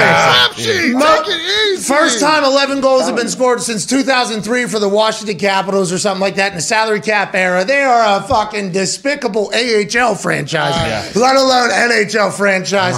Keep the octopi back into the sea. You guys stink. Anyways, how about Gino dropping a hat trick on you? I did not expect to get into hockey talkie, and I'm sorry we're wasting your time. But then the Lions fan. The Lions fans have had to watch this turnover after turnover after turnover after turnover. Now they get to watch Hard Knocks with the kid. Here we go. Hard Knocks going to be a good time. Let's learn about that. And now we'll actually get to see what's in that building, what has been going on. The fans are, and they get the draft. Good for the Detroit people. Will this be the first time that the number one overall pick is in the same city as where the draft is happening? Oh my God! It's actually a good question. No, 2024. So are they going to have the number one pick in 2024? Yeah, they will.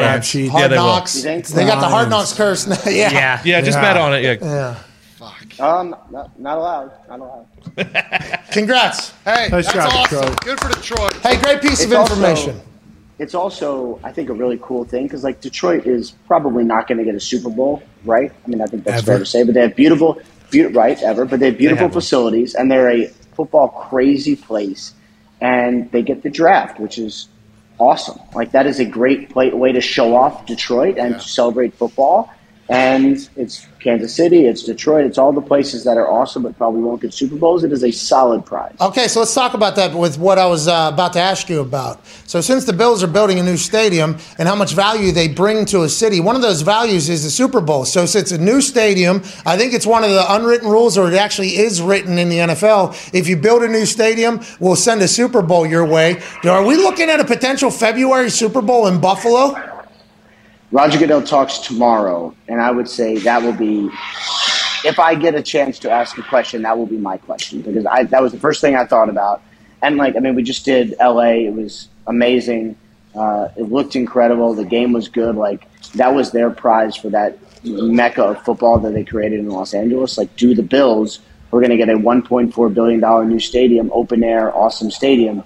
Do they get it too? And, like, my first inclination will be to say, I can't imagine the Super Bowl in Western New York. On the other hand, they sort of deserve it if you get a new stadium. So, like, I don't know. That's a good question. Ian, you said Roger Goodell speaks tomorrow. Would be amazing. I think it will. How does that work when he speaks? Who sets it up? Like you said, if you get to ask a question, who do we know is going to get to ask a question, and how many people get to actually fire stuff at him? And do you have to submit your questions beforehand? No. You just sort of, basically the way, so like when the meetings wrap up tomorrow, he will get to the podium and he'll talk about all the different things, like the diversity initiative that will come out at some point today, the Bills Stadium. He will probably answer questions on Deshaun Watson, is he looking at a suspension or not? There's a couple other kind of league matters that he will, like things hanging over the league that are out there.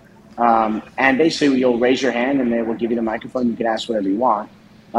It's really just, who picks? Do I get my hand up? There's a Brian McCarthy, the head of NFL PR. Sometimes will kind of like point to you. Your turn first, then you. And you don't. It's also televised, so you got to get the mic so they can hear your question on TV. You just got to get your hand up quick and be like, right here. Like I got, and then hopefully you get called on. I attended. I forget if it was a seminar or a camp whenever I was a kid. And the person who was talking to somebody in the crowd was definitely talking to the person behind the person who thought that they were being talked to. So there was two people being talked to at the same time, two different actual full celebrations to go up on the stage. One of the kids had to have their heart broken. But I can see it. I assume it happens a lot in this press conference. Like you. Like, no. Me, yeah, okay.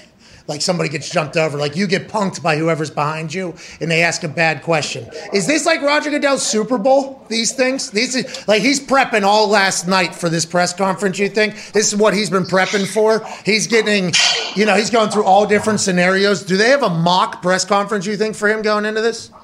No, but I think the Super Bowl press conference is usually bigger because it's like in a big ballroom like this. Like you look around, like this is pretty relaxed. I'm not even wearing a tie. Like I am not wearing a tie today. That casual. Holy shit! Wow. Yep. All right. So that's and he will probably he might be in a polo. Ooh. We'll see. So it's a little more relaxed usually. Super Bowl press conferences could literally be anything, and I think he preps for that. He kind of goes through it with his different people and kind of looks at all the different things that could be asked. This is a little more chill. What was that? What happened? That was a tweet from Mike Garafolo. Oh, he's at a pro day. He's at Sam Howell's pro day. Pretty interesting development. What happened? No, we'll see what happens. You said pretty interesting development. You didn't even look at it. Didn't even look at it.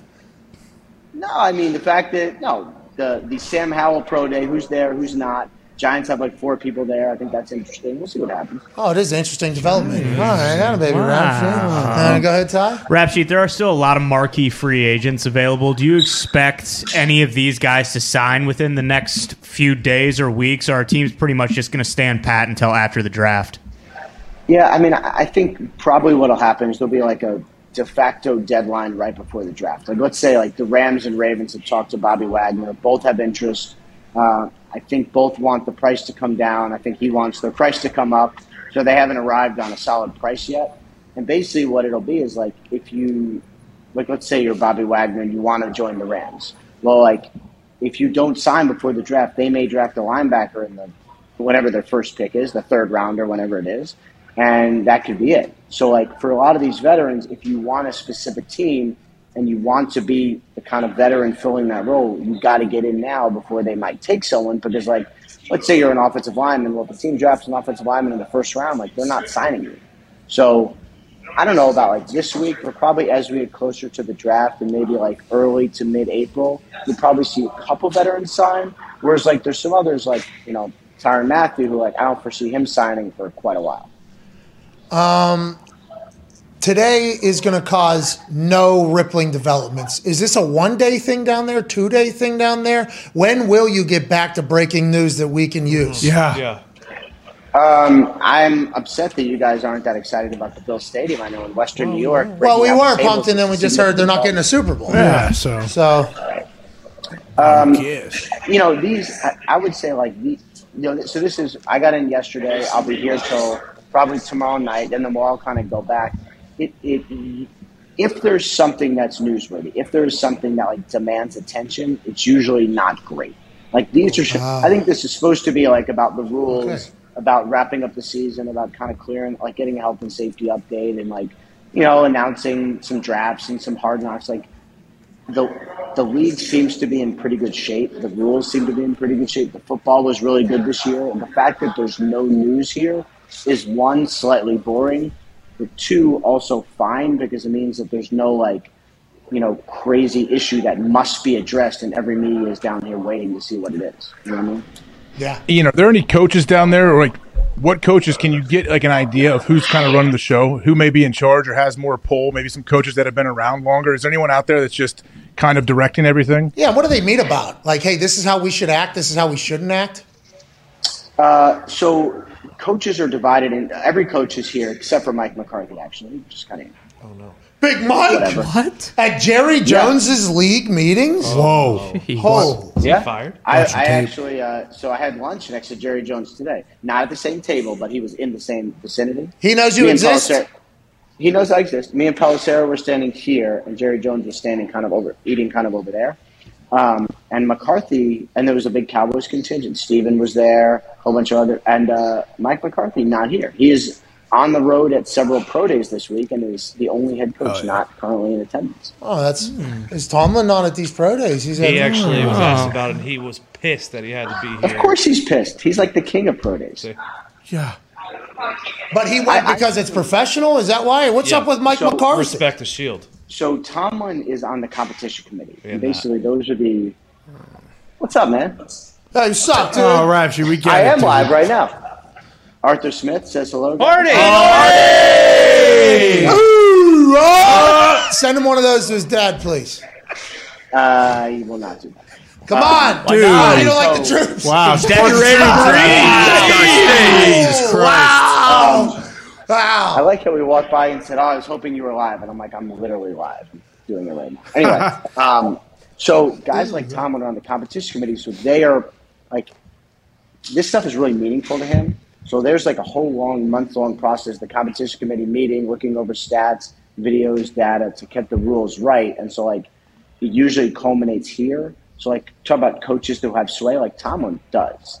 Harbaugh does. Like these guys are very, very into the rules and have like a huge say in what gets passed, what happens in overtime. Like Tomlin came out today and said he is for sudden death, and I was kind of like, oh, like two kickers kicking? No. Don't laugh. What are you talking about? Tomlin is okay having just one possession overtime like it is now. If you get a touchdown, Hey, it's because he's a defensive guy. AJ, you feel the same way, don't you? I feel like a lot of the defensive a lot of the defensive people have come out and said, like, hey, it's on us to make a fucking play. Like, like I think, right, AJ? Isn't that something? I don't know if you feel that way or not. Yeah, I mean, that's my opinion. Doesn't matter. But, yeah, I think if you get it, if you score a touchdown, take it home. You win. That's how defensive players in the NFL feel. Like, we have to make a stop. It's not like you're starting on the 25. If it was college and they started on the 25 and they score a touchdown, I get it. But you're kicking off to them. They got to go to the length of the field. That's how they feel. Yeah. No, I get it, but the game has changed. I mean, it's like if you have an elite quarter, if you were on the Packers now and Aaron Rodgers did not get a chance to touch the ball in overtime, you would rightfully lose your mind, as what I don't think absolutely, and we'd get fired too because we gave up a touchdown. We should have gave up a field goal and got the ball back to Aaron. Yeah, that's what I was about to say, Ian. Like, there's much different reasons on why you guys are upset. Though. yeah. He just lost a playoff game. You know what I mean? AJ did personally because he's the one calling the plays. Yeah, Jesus. Oh no, way to go, Hawk. It's basically that guy's entire fault. That's how he would view it, right, AJ? I think that's how every defensive guy views it. Yeah, you can get a stop. You can hold him to a field goal. Yeah, see? So this is the offensive minded Life's not NFL. fair. Life's not fair, guys. There you go. Oh, thanks. Once you learn that, it gets a lot easier or something like that. Go ahead, Connor. Yeah, rap sheet. Is Mark Davis walking around with his Xbox and dum-dum lollipops in his backpack? And also, is he peacocking around because he got Devontae Adams and Chandler Jones? Okay, two-part question. First of all, in the keep backpacks out of your mouth, okay? I'm a backpack guy. Oh, okay. Oh, Jesus. I will. Smack him in the mouth, dude. dude. Backpack slander, okay? No slander. So you can come a lot of places, but leave backpacks out. I got a great backpack. Sure. Leave backpacks Smack me, rap sheet. You won't. I won't. I will not. That's true. Yeah. I was actually talking to Mark Davis earlier about, and he's about the Devontae trade and all that. I mean, I would say he's happy, but he also knows the realities, which are if you don't perform, if it doesn't work out, no one's going to be that excited. So he was, I would say, happy but a little measured. Seems more happy that he's got a coach, GM that are on the same page, working together. Like, it seems to be a really good feel now for the Raiders. Whereas, like, the last 2 years, I would say it was not great there. You know what I mean? Like, I'm not sure everybody was on the same page. Now it looks like they're pushing in the right direction, and that trade was monstrous. So yes to the backpack and the dum-dum lollipops. Yep. Kind of peacocking, but cautiously optimistic. Boom. Cautiously optimistic, yes, I would say. And has he done gun and dinner, guys? What was that? Yeah. I'm going to dinner. I'll see you guys later. Oh my God. There was something coming out of the radio. Oh yeah, it was the Gruden. I remember that. It was last year, and everybody was waiting for Mark Davis to speak. And then the first thing we heard from Mark Davis was he told reporters, I'm going to dinner, guys. Thanks. And then just walked right by him in a backpack. I think wasn't that right after Gruden got fired? Yes. I think it was. I don't know what I'm going to say. I'm going to dinner, guys. Thanks, man. Did we just see Ari Mirov walk by at My Sports Update? Is he at every NFL function now? And how scared are you? He is at every NFL function. I would say he's a very nice guy. I've met him a couple times. He wears AirPods a lot. You have AirPods in. Oh, you mean he doesn't like talking No, to anybody? I'm doing a thing. I'm like literally talking. He just wears AirPods. So first time I met him, I was like, hey, your AirPods still? And he's like, oh, okay, cool. Then he took it out. And then the next time we met, he still had the AirPods. He did it. Radio. So hold on. Let me talk about this because this is a real thing. We had somebody come to our team. We had somebody come to our team. Former locker room gave a shout to new locker room and described guy like, wears his headphones a lot. Like that was how he was described. So that is somebody who is isolated, is what was basically being said. And then as soon as the person got there, by the way, they did. They wore their headphones a lot, and they did not care about anybody in the locker room but themselves, it felt like, But I enjoyed every once in a while, what are we listening to? But it could never really crack through, like as much as anybody tried through. So that's what you're saying, huh? That's what you're indicating there? Like Ari doesn't like talking to anybody. That's because he's working, Ian. Yeah. I guess. I mean, and I'm not saying anything that I didn't literally say to him before when I said, hey, you're still wearing your AirPod. But it's still like, it's a little something. Yeah, it's like, hey, you're in the networking biz. He's in the accruement of information biz. He needs to hear he actually has 2 different podcasts going each AirPod. Yeah. He actually has a pairing AirPod in each pocket. Yeah. In 2 phones. He's listening to 2 different things.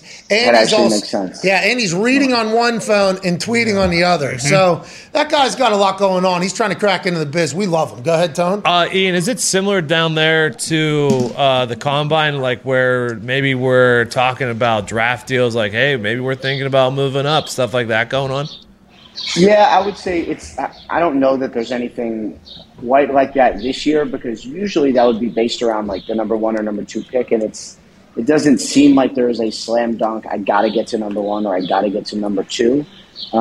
Just doesn't feel like that. But yes, this would be where it is, and I think like one thing that's always interesting to me is you get like rivals who battle like crazy on the field, but then they get in this setting and like you see them, at the bar hanging out, or like, we had the AFC coaches sort of interview / breakfast this morning, and the first scene was Belichick hanging out with Mike McDaniel, and those two are rivals will see each other, and like they're very friendly and respectful, and you're kind of like, oh, okay, like that's how this happens. Is like casual conversation. What are you gonna do with this guy? Like, oh, okay, like maybe we'll trade for him. So I think that kind of happens here.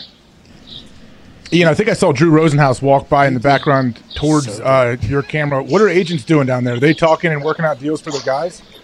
Yeah, they're at. What's up, man? Hey, what's up? Hey, what's up? Grab a beer later. What's going on? Brett Veach, right here. Hey, Scott McAfee show says hello. All right. You want to be on the show? Hey, come on! Veach says he'll do it. Yeah, you're a booker. Not right now. Yeah. I understand. Yeah, this is time. your time. Yeah. Your time. Hey, by the way, Ian Rapoport, awesome. Yeah. Do you hand your phone to Veach time? I'm joking. That would be so rude. Hey, we're actually we are in the market for a booker. That is awesome what you just did for us there. Thank you so much. Do I get? Just throw me some 15%. Hey, listen, I would like to let whoever is out there that could do what Ian Rapport just did on a very consistent level, just a little bit of consistency. We will pay good show. Not to Ian, obviously. No. But we will. Actually can do it. Yes, absolutely. But if we had Ian's contact. But anyway, Veach is Andy. So he's talking to agents, though, potentially. The agents are here just like the Combine, or no? Well, it sort of like the balance of power shifts a little bit, right? So, like, before the Combine and then during free agency, if the teams, like, they want to sign these guys. And then you get through free agency and the guys who are not signed, a lot of times it's agents being like, hey, have you taken a look at this guy? Have you looked at this guy? And it's like, it's a lot of times more agents selling teams their players. You know what I mean? So, like, it's like, hey, look at my list. You can get this guy for this much. This guy's still available. Here's where this guy is health-wise. So, like, agents come down here to get in front of owners and get in front of GMs to be like, hey, my guy's still available. Like, we could do this deal fairly quickly, kind of like that. Like, get in person and do it. Do you ever think you should report which agents are there so the guys that have agents that aren't there know, probably should not be with this fucking people? No, I will not say that. But it's it's always. I will tell you who's here. It's Drew Rosenhaus is here. Jimmy Sexton here. Frank Bauer, who represents Devontae Adams, is here. Neil Schwartz, who is around, is here as well. Just some guys. Derek Carr's agent there? Because Derek Carr's agent is not here, but that was an interesting statement he put out there. Yeah, because you had the response. You almost had a clapback or whatever. That was very fascinating because this has happened in the past, obviously, public disagreements, but the statement of the Raiders basically saying, we're working, we're going to try to make this whole thing work, and then his answer being like, yeah, I mean, deals are two ways, basically. It's kind of how they said it. That was very interesting. What do you think's going on there? Kind of a lowball of an offer, or? I just know they haven't gotten there yet. But I think so. Let's take what Josh McDaniels said, which is basically like Derek Carr needs to decide what is best for him in the concept of helping the team. And I was like, okay. Wow. And then the agent basically says, actually, it's a two-way street, and we're not going to talk about this in the media, but kind of doing the eyeball emoji, which is my favorite emoji. I like the yelling. Derek Carr is not. What's that? I like the yelling guy. I like this one. Oh yeah, nice. Or the looking glass one. What's going on in this situation? That's a good one. The melting face one. The new one's pretty cool. Which one? The new emojis, dude. What's that, Diggs? There's new emojis. The eggplant's not a new one. The eggplants are very. Yeah, that one's been used. Not as an eggplant for a long time. Yeah. Anyway, sorry about that. Anyway, so you think that's going to get worked out or not? You think this is just early negotiation, leverage play for each side? Yeah, and these are sort of, I would say both sides, when they spoke, that's okay, and then the agent responds, and that's also okay. It is really like getting now. I think they will get something done because like they've done so much to put him in a good position, including getting his very good friend Devontae Adams for the low price of a first and second rounder and a huge contract. So my sense is that we'll get something done. But this was a good, I think, message / reminder that it's not going to be easy, and I don't think he's going to be maybe the pushover that some might have assumed. So I think they'll get something done, but it might not be imminent. People are saying, oh, Derek Carr, super nice guy, super religious guy. We'll just offer him something. He'll be thankful for it. And he's like, excuse me, are we still making billions of dollars annually? Like, shouldn't we all maybe? It's the right way to look at it, by the way. Go ahead, Guppy. Agreed. Yeah, rap sheet. Dolphins have added a lot on offense. There's still some money there. Have they thought about anybody on defense, do you know? I think it's fair to say the offense was probably the focus here. Defense was good. Now they lost, it was Brian Flores who was, if not the play caller, very, very heavily involved in running the show on defense last year. Most of the staff remains, and I think they will be okay. I wondered if they would add a corner and do something, on the back end. Really haven't. So my sense is during the draft that will probably be the area they'll hit, but of course, they don't have a ton of early draft picks because they now have Tyreek Hill. So it would be more try to hit on some mid-rounders and get them to play pretty quickly. I can't believe the Miami Dolphins are the team of the summer. The offseason, I guess. Yeah. Good for them. Seriously. Feels like that, right? What's that? Raiders and them. I mean, that's what it feels like. Yeah, I guess Chargers, too. I mean, fucking Khalil Mack, J.C. Jackson. That's a pretty big place. Yeah. Michael Thomas Pretty good. re-signed. Browns. Colts. Mike Williams. Browns. Yeah, Colts. Browns is right. Matt Ryan, that's a big deal. Yeah. How's that going to work out? Is everybody happy, you think? I just saw that we brought in John Fox to be a senior defense assistant. We got Gus Bradley. We got Frank Reich. What's going on? I mean, the most interesting thing is, like, where is Matt Ryan right now? Like, He's is fucking he ready to ball, dude. Yeah, what are you he's in talking about? Indianapolis. He's in a suit looking great. Right, but I was surprised. Like, Albert Breer wrote a nice thing this morning on, like, how everything transpired and, like, basically how the deal happened. And they couldn't, for a long time, they couldn't get better than a fourth-round pick for Matt Ryan, who has a very manageable salary and is not injured and has no issues. It was just like, it didn't feel like the league view on him was as high as maybe it should be. And I'm kind of like, okay, maybe everyone's kind of sleeping on him, or maybe everyone's wrong. Everyone could be wrong. He could have a great season, and everyone could just literally be wrong. That happens.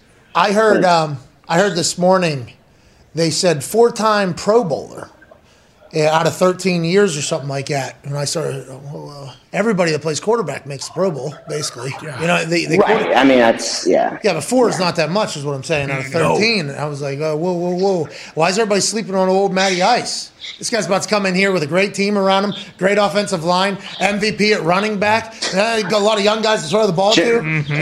Jimmy Sexton says hello, by the way. Hey, Jimmy Sexton, how's it going, man? Sorry to move that base around there, boss. All right, Ian, we appreciate you, brother. Thank you so much for the time. Hopefully, we're going to stay tuned to your Twitter to break some sort of news that's positive. I'll try. Not necessarily negative. All right, I'm on it. I'm going to go back to work. Thanks, guys. Hey, ladies and gentlemen, Ian Rapoport. All I do know is the last conversation we had went hilariously, and then it ended, and we haven't spoke to each other since. Sounds good. Since I've started repping myself in all these conversations. That one went great. And then it just kind of ended, and then haven't heard a single thing since. Mm-hmm. Hey, you guys were with Cato Kalin this weekend? Yeah. How did that happen? K-Trade? Good question. We don't know. I'll tell you what, not 100% sure. Wait till you see the clip, obviously. We had a chance to hang out with the Galante family. Love them. Literally. They are so cool to us. Mm-hmm. Great people. They are. Should have seen these boots that Jimmy had on. Ooh. And, one of the things you would think you wouldn't want to do is like piss off Jimmy Galante or the Galante family, Sure, makes sense. AJ just refuses to answer FaceTimes whenever I'm around him. Yeah. Can't have it. He was very angry. Doesn't that make you, it makes me feel really good, by the way. Because like I'll FaceTime you when I actually have a question and need an answer and you won't answer. And then I'll get a text, 19 hours later. And it's like, okay, probably had something for you 19 hours ago. I don't remember what that is now. What's the purpose of this? You got things to do. But whenever I'm with, Jimmy Galante, and I'm like, yeah, I'll FaceTime. He goes, let's FaceTime him. I'm like, yeah, I'll FaceTime. This would be great. Knowing there was little to no chance of him answering. Sure. Even screenshotted after the AJ Hawk's not available with me and Jimmy on there. Screenshot that, send it to him. Hope you're happy, AJ, is what I said. And then he sends me a text that goes, next time you're with Mr. Jimmy Galante, I need a warning that you're FaceTiming me. I refuse to miss another one of these or something like that. Oh. So now every single day, guess what? When I have a question that I need answered, I'm with Jimmy Galante. I'm FaceTiming. I just left it. So sorry. So now it'll be the boy who cried wolf every single time. I'm excited for the next time I'm with him and you don't answer because it's kind of got worn out. But he wanted to talk to you, AJ, and you said no. No, I didn't say no. You gave me the heads up, You and did. you FaceTimed me at 3 p.m. on a Saturday, and I just wasn't near my phone or available to get it. And so I texted you back a little bit later and let you know, Jimmy Galante, I mean, he's the king. He's the man. I don't want to miss his call. Well, you missed my call with him. This is twice now, I think. I didn't know. That's why. What did I text you? Hey, how about a heads up next time, bud? That's what I said. Oh, like I'm supposed. Oh, how did I know he's going to be like? Oh, it's FaceTime AJ Hawk. Okay. Oh, hold on. Sorry, Mr. Galante. He needs a 10 to 15 minute window text message. Is that what I'm supposed to do? I don't know. No. I'm saying if you thought you might FaceTime me with him, or you were going to be with Jimmy, like maybe earlier in the day at some point. Hey, we might stick around. We might, AJ, if you're going to be alert, we might AJ, call do you know Pat? What happened? Do you know Pat and how he operates? Yes, I do. I know I'm speaking to a brick wall, but hey, you might as well try. No, it's not a brick wall. I'm just very much in the moment right now. That's a great thing. It's a great trait. Okay, but it's not so good for this type of thing. This type of thing is not great. So maybe if somebody's around, so somebody who's around needs to send AJ a bird call that, hey, there's potentially going to be something that's going to come. That's kind of smart. That's a smart move, I think. Then I could at least, I've never had my ringer on my phone or anything, so I'm not going to actively see it unless I'm right there looking at it. I don't know. When's the video going to come out, Foxy? Hopefully tomorrow. Is it an interview you did with him? Yeah, I did sit down. Barbara Walters style. Yeah, it was awesome. I don't know if that's true. I'm actually pretty excited to see how the video comes out. But why is Cato Kalin involved? Good question. I asked. Cato is awesome. I love Cato. He had energy, dude. Big Wisconsin guy. Brought the juice. He had energy, dude. He loved you, too. Yeah, I remember he brought up you like 2-3 times. He's a big Packer guy. You, him, and Oj hanging out? Bro, he had energy. I'm talking energy. As soon as we got there. I'm like, oh, fuck, we almost just died on a plane. So sorry. Let me wake up a little bit. The K train's here. Yeah. Good to see you, dude. He had energy. There was another guy named Canadian Charlie. Yeah. Mm-hmm. He has the greatest Canadian accent of all time. He does. I was on a call one time, and Canadian Charlie dropped into the call, like, oh, we're going to connect this guy. I thought I was getting ribbed. This is an impersonator doing a Canadian accent. This guy's Canadian accent is the most, flawless Canadian accent. Every word is hit in the most Canadian accent of all time, and he speaks clearly and projects his voice. Mm-hmm. Love that. He's in there as well. A big announcement. Big announcement. Big announcement. We're lucky to be a part of it. I'm looking forward to seeing what that might be. Almost died getting there. Yeah, that was terrible. That would have been cool. Do you get sick? Do you feel sick when the plane starts getting bumpy and all that? Depends how bumpy. I'm past the point of just standard shit getting me, because I have to be, because I fly literally every single week, and in this winter weather that we've had, and turnover of seasons, I've realized, it's windy. is a bit windier. So every landing has been interesting. Every takeoff has been interesting, but normally you can find an altitude where it's pretty smooth. And if there's a little bit, I'm cool. But if we're falling out of the fucking sky, there's going to be a little bit of a, what's going on? You go knock on you knock on the door, ask the pilots what's up. I never know how to do that, because I don't want them to think I have lacked faith in them, because we still got to fly. It's not them. You can just question, ask about the weather. Oh, this weather's pretty rough, huh? Oh, yeah, that's a good question. That's what causes the plane to bounce around. Well, it's the different airstream. Yeah, this one, it sounded like there were some decisions. There were some decisions made. Guy's still working on getting his license. No. We don't know if that's true or not. 10,000 foot free fall. But literally, when we could see, I watch, I sit in a seat in which I can see the pilots operate. I know there's a lot of spinning of shit. I know the classic, they're going to hit 2 buttons, the sound's going to happen, this is going to happen, the whole thing. But this particular time, it just felt like there was not a confident ever. No. There was never a confident, and the co-pilot was doing a lot. I mean, the co-pilot was doing a lot of the, like, flipping, switching, let's stay straight on the runway. Okay, Also not sure please. I've never taken off straight up at a 90 So Teterboro degree. is an airport that you have to do shit like that because how short the runways are. But with that being said, valid. Doesn't have to be like it was just a wild scene, dude. It was a wild scene. I feel soft even talking about it, but I mean, whenever you're playing Live Like You Were Dying on the ground as soon as you get there and wanting to kiss the ground like the Pope. We've been on enough flights to know. Yeah, well, that sounds so self. Did you were you more worried because you saw the clip of that awful deal where the plane was plummeting straight down that crashed over there? Was that China? Yeah. I didn't see Into that. Terrible. That was bad. Oh, scary. Very scary. Don't look at that. From like don't 20,000 watch that feet, at just straight down. Wow. Not watching that. Yeah. Brutal. Sounds like you just described it for me. Yeah, you don't need to watch it. I assumed you had seen that recently and you were in your plane. Like, oh, I just saw this happen. No, by the way, I'm pretty pumped that we didn't. Yeah. I'm just going to continue not to look at that. I'm going to ban those words actually in my Twitter mentions. Okay. All right. We out of here? What do you I like guys- those white laces. Oh, these are the bin fives, dude. What? How'd you get them? How Bin? did you get Are you shitting me? those? Yeah, I mean, these are bin fives, dude. Don't worry about it. What? What does that mean? Bin fives, bro. You never heard of them. You don't know. I know, you're right.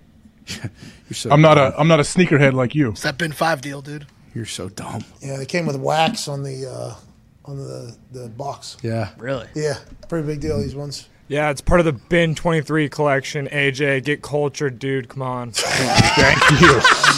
That's why Mitt is here. Thank you, Mitt. I appreciate it. Top rope. Thank you, Mitt. Jesus. All right, that's the show. Hammer down. Hammer down about 24 minutes at youtube.com/hammer. That's DAHN. We'll be back tomorrow. One last phone call here on our way out. Let's go to Dakota in New York. What's going on, Dakota? How you doing, Pat and the boys? Keep it moving, Dakota. I was wondering if I would get to see you put that scumbag Tyson Fury through a table at WrestleMania. All right, so I'm not touching Tyson Fury. Austin Theory, though, is going to get his ass beat. Tyson Fury's got a fight coming up. Yes. I'm obviously excited to watch that. No tables will be busted by me or Tyson Fury ever, hopefully. But Austin Theory on Sunday, going to get his ass beat. I'm Hell preparing, AJ. I'm ready. If I want that thing to end in like a minute, I want that to be over Why? quick. What are you talking about? Like Why don't you Tyson? want to let it? Why don't you let it play out a little bit? Really soak in the atmosphere. I mean, maybe before the bell. Yeah, you can soak it in while you're standing over his unconscious body. Hell yeah. Yeah. Do you know what you're wearing yet? Well, I know this is going to be in the back pocket. Imagine right after. Yeah, that'd be awesome. You should hit him a few times with that. That'd be sweet. That would be cool. Are you guys doing a thumbtack match? No, I do not. Do those happen anymore? The hum special. I think I've seen. I think AEW did one. I think recently. Jesus. Yeah, I think you're right. Yeah. I don't know. Yeah, what nut job did that? That one feels. I think it was. I think the ladies did. Yeah, I think it was Britt, Jesus. and I don't know. I saw the pictures though, and I was like, I'm gonna try to stay out of that for the rest of my life. Yeah. Weapons. Saw Super Homan did one yesterday. Actually, he had a couple of tacks still stuck in his arm. Video hasn't been released yet, but I think. Oh, just the preview photo. Yeah. He just had several tacks stuck in his arm. So. Super Humming still got it. Oh yeah. All right, that's good. Yeah, That guy's still alive and he's still doing that? Hey, new video coming out. Yeah. Soon. Soon. Thriving. Right today. Wow. Sam Roberts turned me on to him. Sam Roberts, you friends with him? He was in the building in Brooklyn. Yeah. He sat with us for a little bit. It was great. I've never spoken to Sam, but I used to listen to he and Jim Norton, and they would play the clip, so I went and looked at him after that. You've really never talked to Sam Roberts? No. You're a big fan, though. Yeah, I listen to all Sam's stuff. Sam doesn't know anything about sports. Yeah, believe me, I know. He owns it. He says that. Yeah, whenever I would do those pre-shows with him, he would always, rock for brain. Like, he's the guy, by the way, who's not happy about the public funding. Oh, he's not? Well, he's not a sports fan. I assume he doesn't really care, but he's like one of those people who doesn't care about sports. Yeah. It's the people who don't care about. I'm not saying Sam would go in on this because it doesn't feel like this is something Sam would touch because Sam, comedy like that type of thing. But he is somebody, the sports. Not about it. I don't think so, yeah. Not about it. I'm sure he knows Fine. about it, but he's not like into it or whatever. He hasn't answered it. Let's see. It's not about it. He loves wrestling, dude. Yeah, Oh, yeah. he does. Loves wrestling. He knows everything He about it. has a big role. Like, what does he do for him now? He hosts the pre-show, I believe. So probably on Saturday he'll be down in Dallas. Nice. This is my treatment. I need to text him. I got Jimmy Galante with me. He was on SmackDown a couple weeks ago too, right? Sam Roberts, Yeah. did an interview with the Usos. Yeah. Oh, nice. I went crazy. Is that Sam Roberts? So happy for him, man. He's really. I mean, that's his dream to do anything with wrestling, right? Yeah, he's really dedicated too. So I was so pumped for him. All right, fuck him. We'll maybe talk to him tomorrow. Talk about WrestleMania. Maybe Let's go. Yeah, big WrestleMania this weekend. Fight week wide. AJ, I'm in the best shape I've ever been. You look good. How much you weigh? I haven't really got on yet. I think I'm in the 20s though.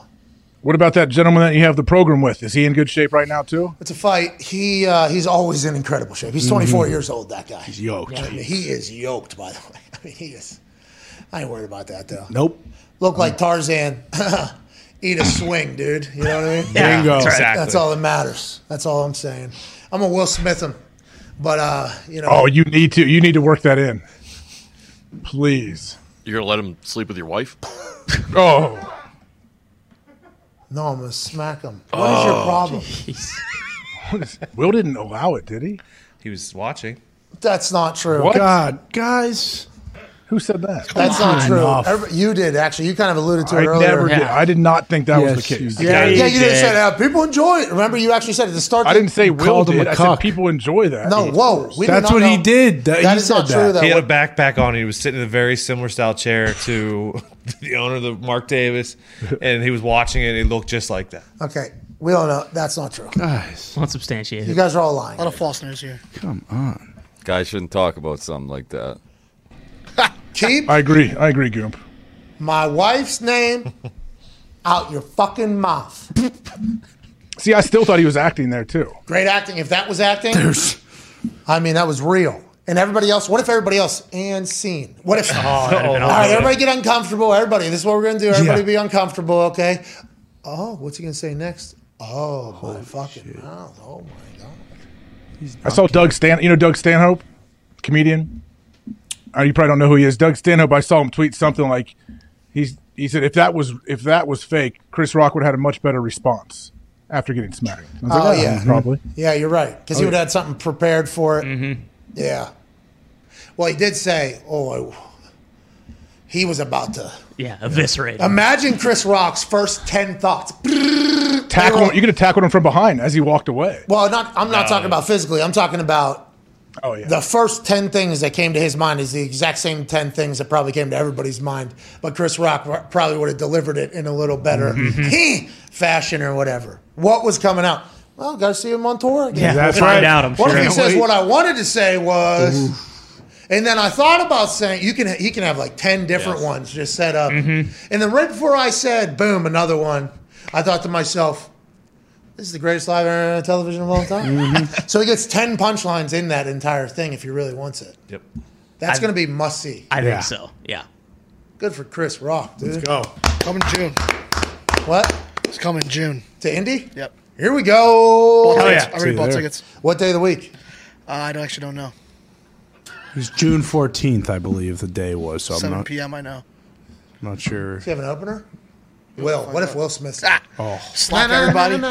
What if he's... Oh, we can't go. Why? It's Flag Day, so we already had plans. We were going to put one up. What if Jay does that? That's true. That's a good point. It's true. Yeah, Jada might be there. Is that a Monday? Tuesday, Chris Rock's coming to Indy on a Tuesday? if that's the 14th. Man, he's making so much money. If he's doing Indianapolis on a Tuesday, think about what he's got on a Thursday, Friday, Saturday. Yeah. Where's he playing? Marat.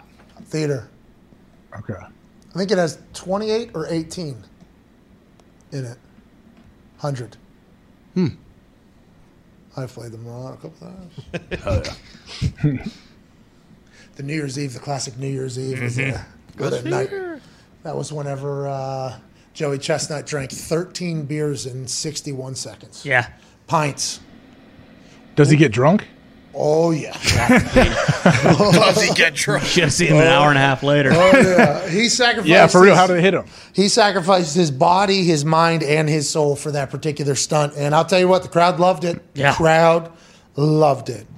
Just as it would hit you if you were to do it. I don't think the beers bothered him. It was when we went to the other thing and he was just braining a bottle of vodka on stage. That, I think, is what really got him. He's unbelievable at chugging and eating. I mean, Does he do this all the time with alcohol? I'm not sure. I think maybe we're one of the first ones to ask him. And he just so happened to be in town for another event that day. Or the day after. So it was almost like just the world coming together. Hey, Joey Chestnut was wondering if he could stop by the show. All right, so I send back. Joey Chestnut want to be a part of the show? Joey Chestnut would love to be a part of the show if you have any ideas for him. And this was like day before, I think. I'm like, look, we have Joey Chestnut too. How about you just chug like 2 beers or something? And then the person said, he should chug like a dozen, right? And then they asked him, and then the answer was Baker's dozen, actually. Yeah. It was like, he's going to do that? Yeah, he said he feels like he's pretty comfortable in doing that or whatever. I'm like, fucking love Joey Chestnut. Yeah, holy shit. I love Joey Chestnut. Yeah, Joey will drink 40 beers for you. Awesome. It was amazing. It was standing out. The place. Oh, yeah. I mean, Did you just have him lined up like in glasses and he just pounded them? yeah, I had him lined up on a wheeling cart. Boom, boom, boom, boom, boom, boom, boom, on glass mugs, or whatever. And then he just went. The first 7 were pretty quick. They were like ziggy zaggy, oi, oi, oi, guy, rest in peace. It was like that. And then the last couple, there was a couple like gulps or whatever. It was still fucking. All right, Joey Chestnut. Yeah. Get him a huge beer bong next time. Try to do 13 at once. Oh, that's a good idea. We fucked that one up. I did a. Might drown himself. Oh, yeah, maybe. That's a lot of brew. Mm-hmm. I did a. It was in the that athletic article. It reminded me. One of our equipment managers in West Virginia would have parties at his house, like pretty notable parties at his house. Always would be going over there. And I happened upon the place a couple of times. First time I went over there, though, they had like a 2.5, 3-story beer bong, just hanging right outside as you show up. So people are on the deck and all the windows are open. There's like a DJ happening and this bong is hanging. There's a bunch of people out front. So I was a pretty good beer chugger. And I showed up, and they're like, Pat, you got to hit this or whatever. And I'm like, what is it? They're like, 6 beers we can fit in this thing or whatever. And it kind of, I'm like, yeah, fucking no problem, dude. So I do it. Boom, take it down. Place goes bananas. Distract. We need to go inside, right? Let's all go inside. I go roundhouse cross street. I mean, 5.5 beers, just projectile vomiting, almost like hitting the wall in front of me. Eyes just completely crying or whatever. Wipe them off, go in a different door. He told the story in The Athletic that I took it down and just kept moving. So I guess I played it off, but I did not. I was damn near, I thought I was dead. Like that thing came. It's almost like the gallon of milk challenge. You ever do that? I did chocolate milk one time, and I got like, I don't know, like that much left. That thing came up faster than you can't even like get it. I mean, your stomach just says, nah, that ain't the case. That's why Joey Chestnut's so impressive, right? Because they can eat all that shit and then just sit it out. I don't know how they do that. Yeah, I mean, are they allowed to puke after the hot dogs? Like, I don't think so. Is there a certain amount of time where they can't puke? I don't know. 30 minutes? I don't know. Yeah, it's something like that. Is it really? Like they get it pulled? Like Will's about to get his Oscar pulled? Potentially. I think you have to keep it down. What, Will? Pull it. Now, the Oscars, whoever puts it on, should be so happy because at least for another year or two, if Will Smith is there, we're going to tune in. Well, you never know what Will's going to do at the Oscars. I can't wait for that conversation. But also, once you go down that road there, right? Don't you have to start looking into all the previous winners? And then a lot of stuff come out about Hollywood? Mm-hmm. What do you mean? Oh, AJ, don't. Oh, you mean if you cancel Will for this action, you have to cancel other people for things that they have done. Correct. Usually behind closed doors, though. Yes. Yeah, of course. I mean, it'd be stupid to take it away from them. Well, it just opens a door that then, oh, is that right? Well, how come, boom, movie that Weinstein created won, da-da-da-da-da-da-da-da-da-da. Yeah, but nothing makes sense. There's no rational thinkers. Kyrie Irving's back playing basketball. I watched some of that, man. That dude is fun to watch. He's so good at basketball. He's so good at basketball. I said his name in the Barclays Center on Friday. Pretty good pop. Good pop. And then on Sunday when he came out, good pop. And then how about them cheering for him right before he hits that free throw? I mean, good for Kyrie getting back out there. Now, with that being said, he will forever have people that don't like him because of how everything happened and unfolded.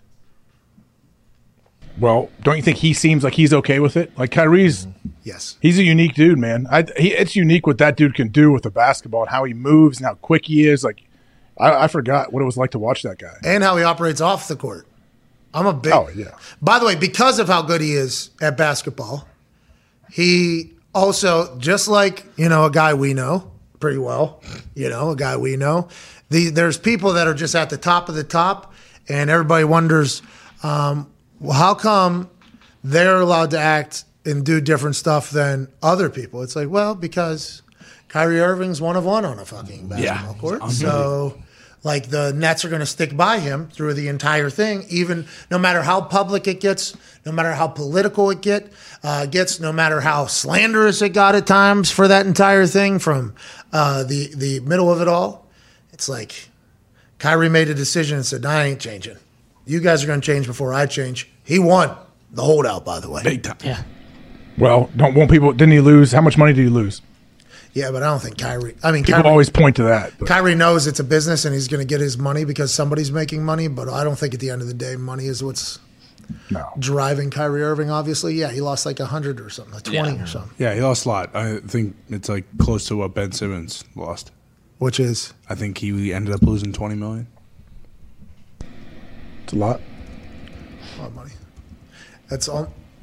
I'm not saying it. Let's get out of here.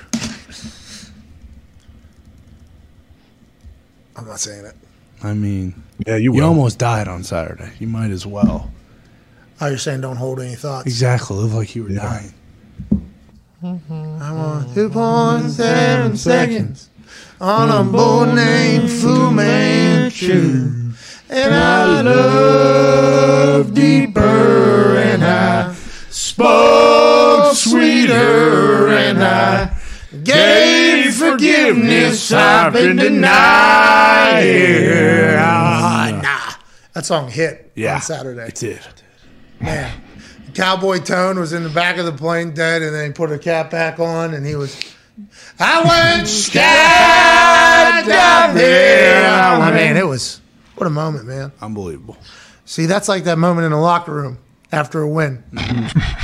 You get those 5 minutes to really feel alive. Enjoy it.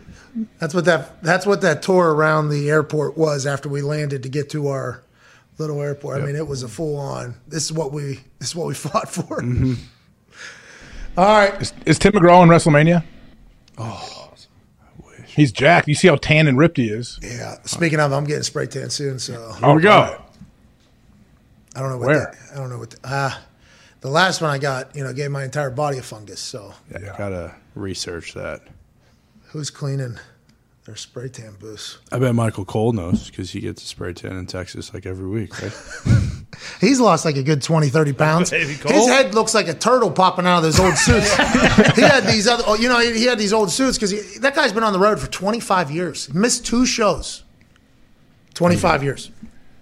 Yeah. I don't know if he's hit 25 yet. There's a date.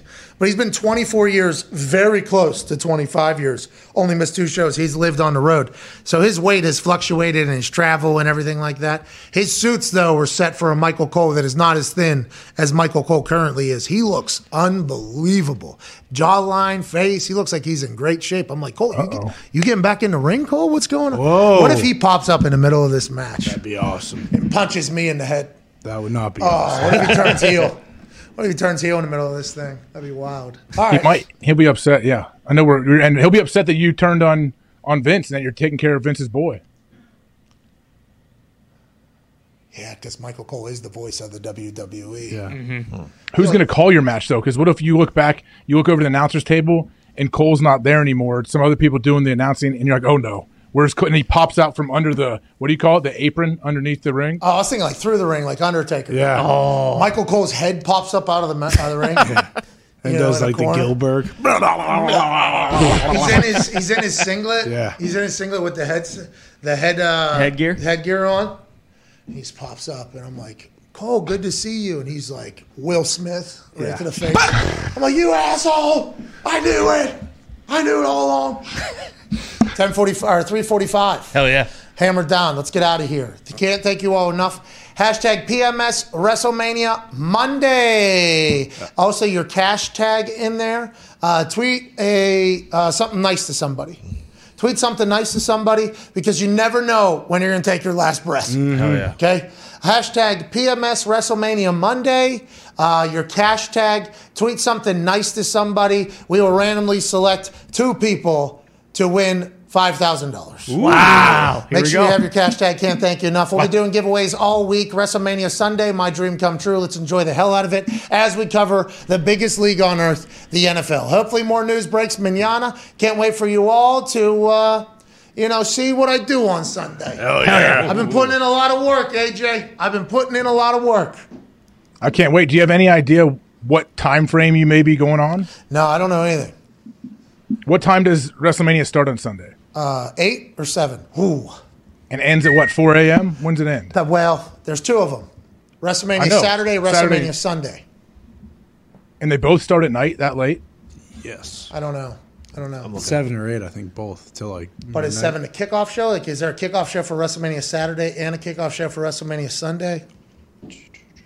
I don't know. No, I'm not sure. 6:30 on Saturday. Zito's telling me this is what I'm gonna be doing at 6:30 on Saturday.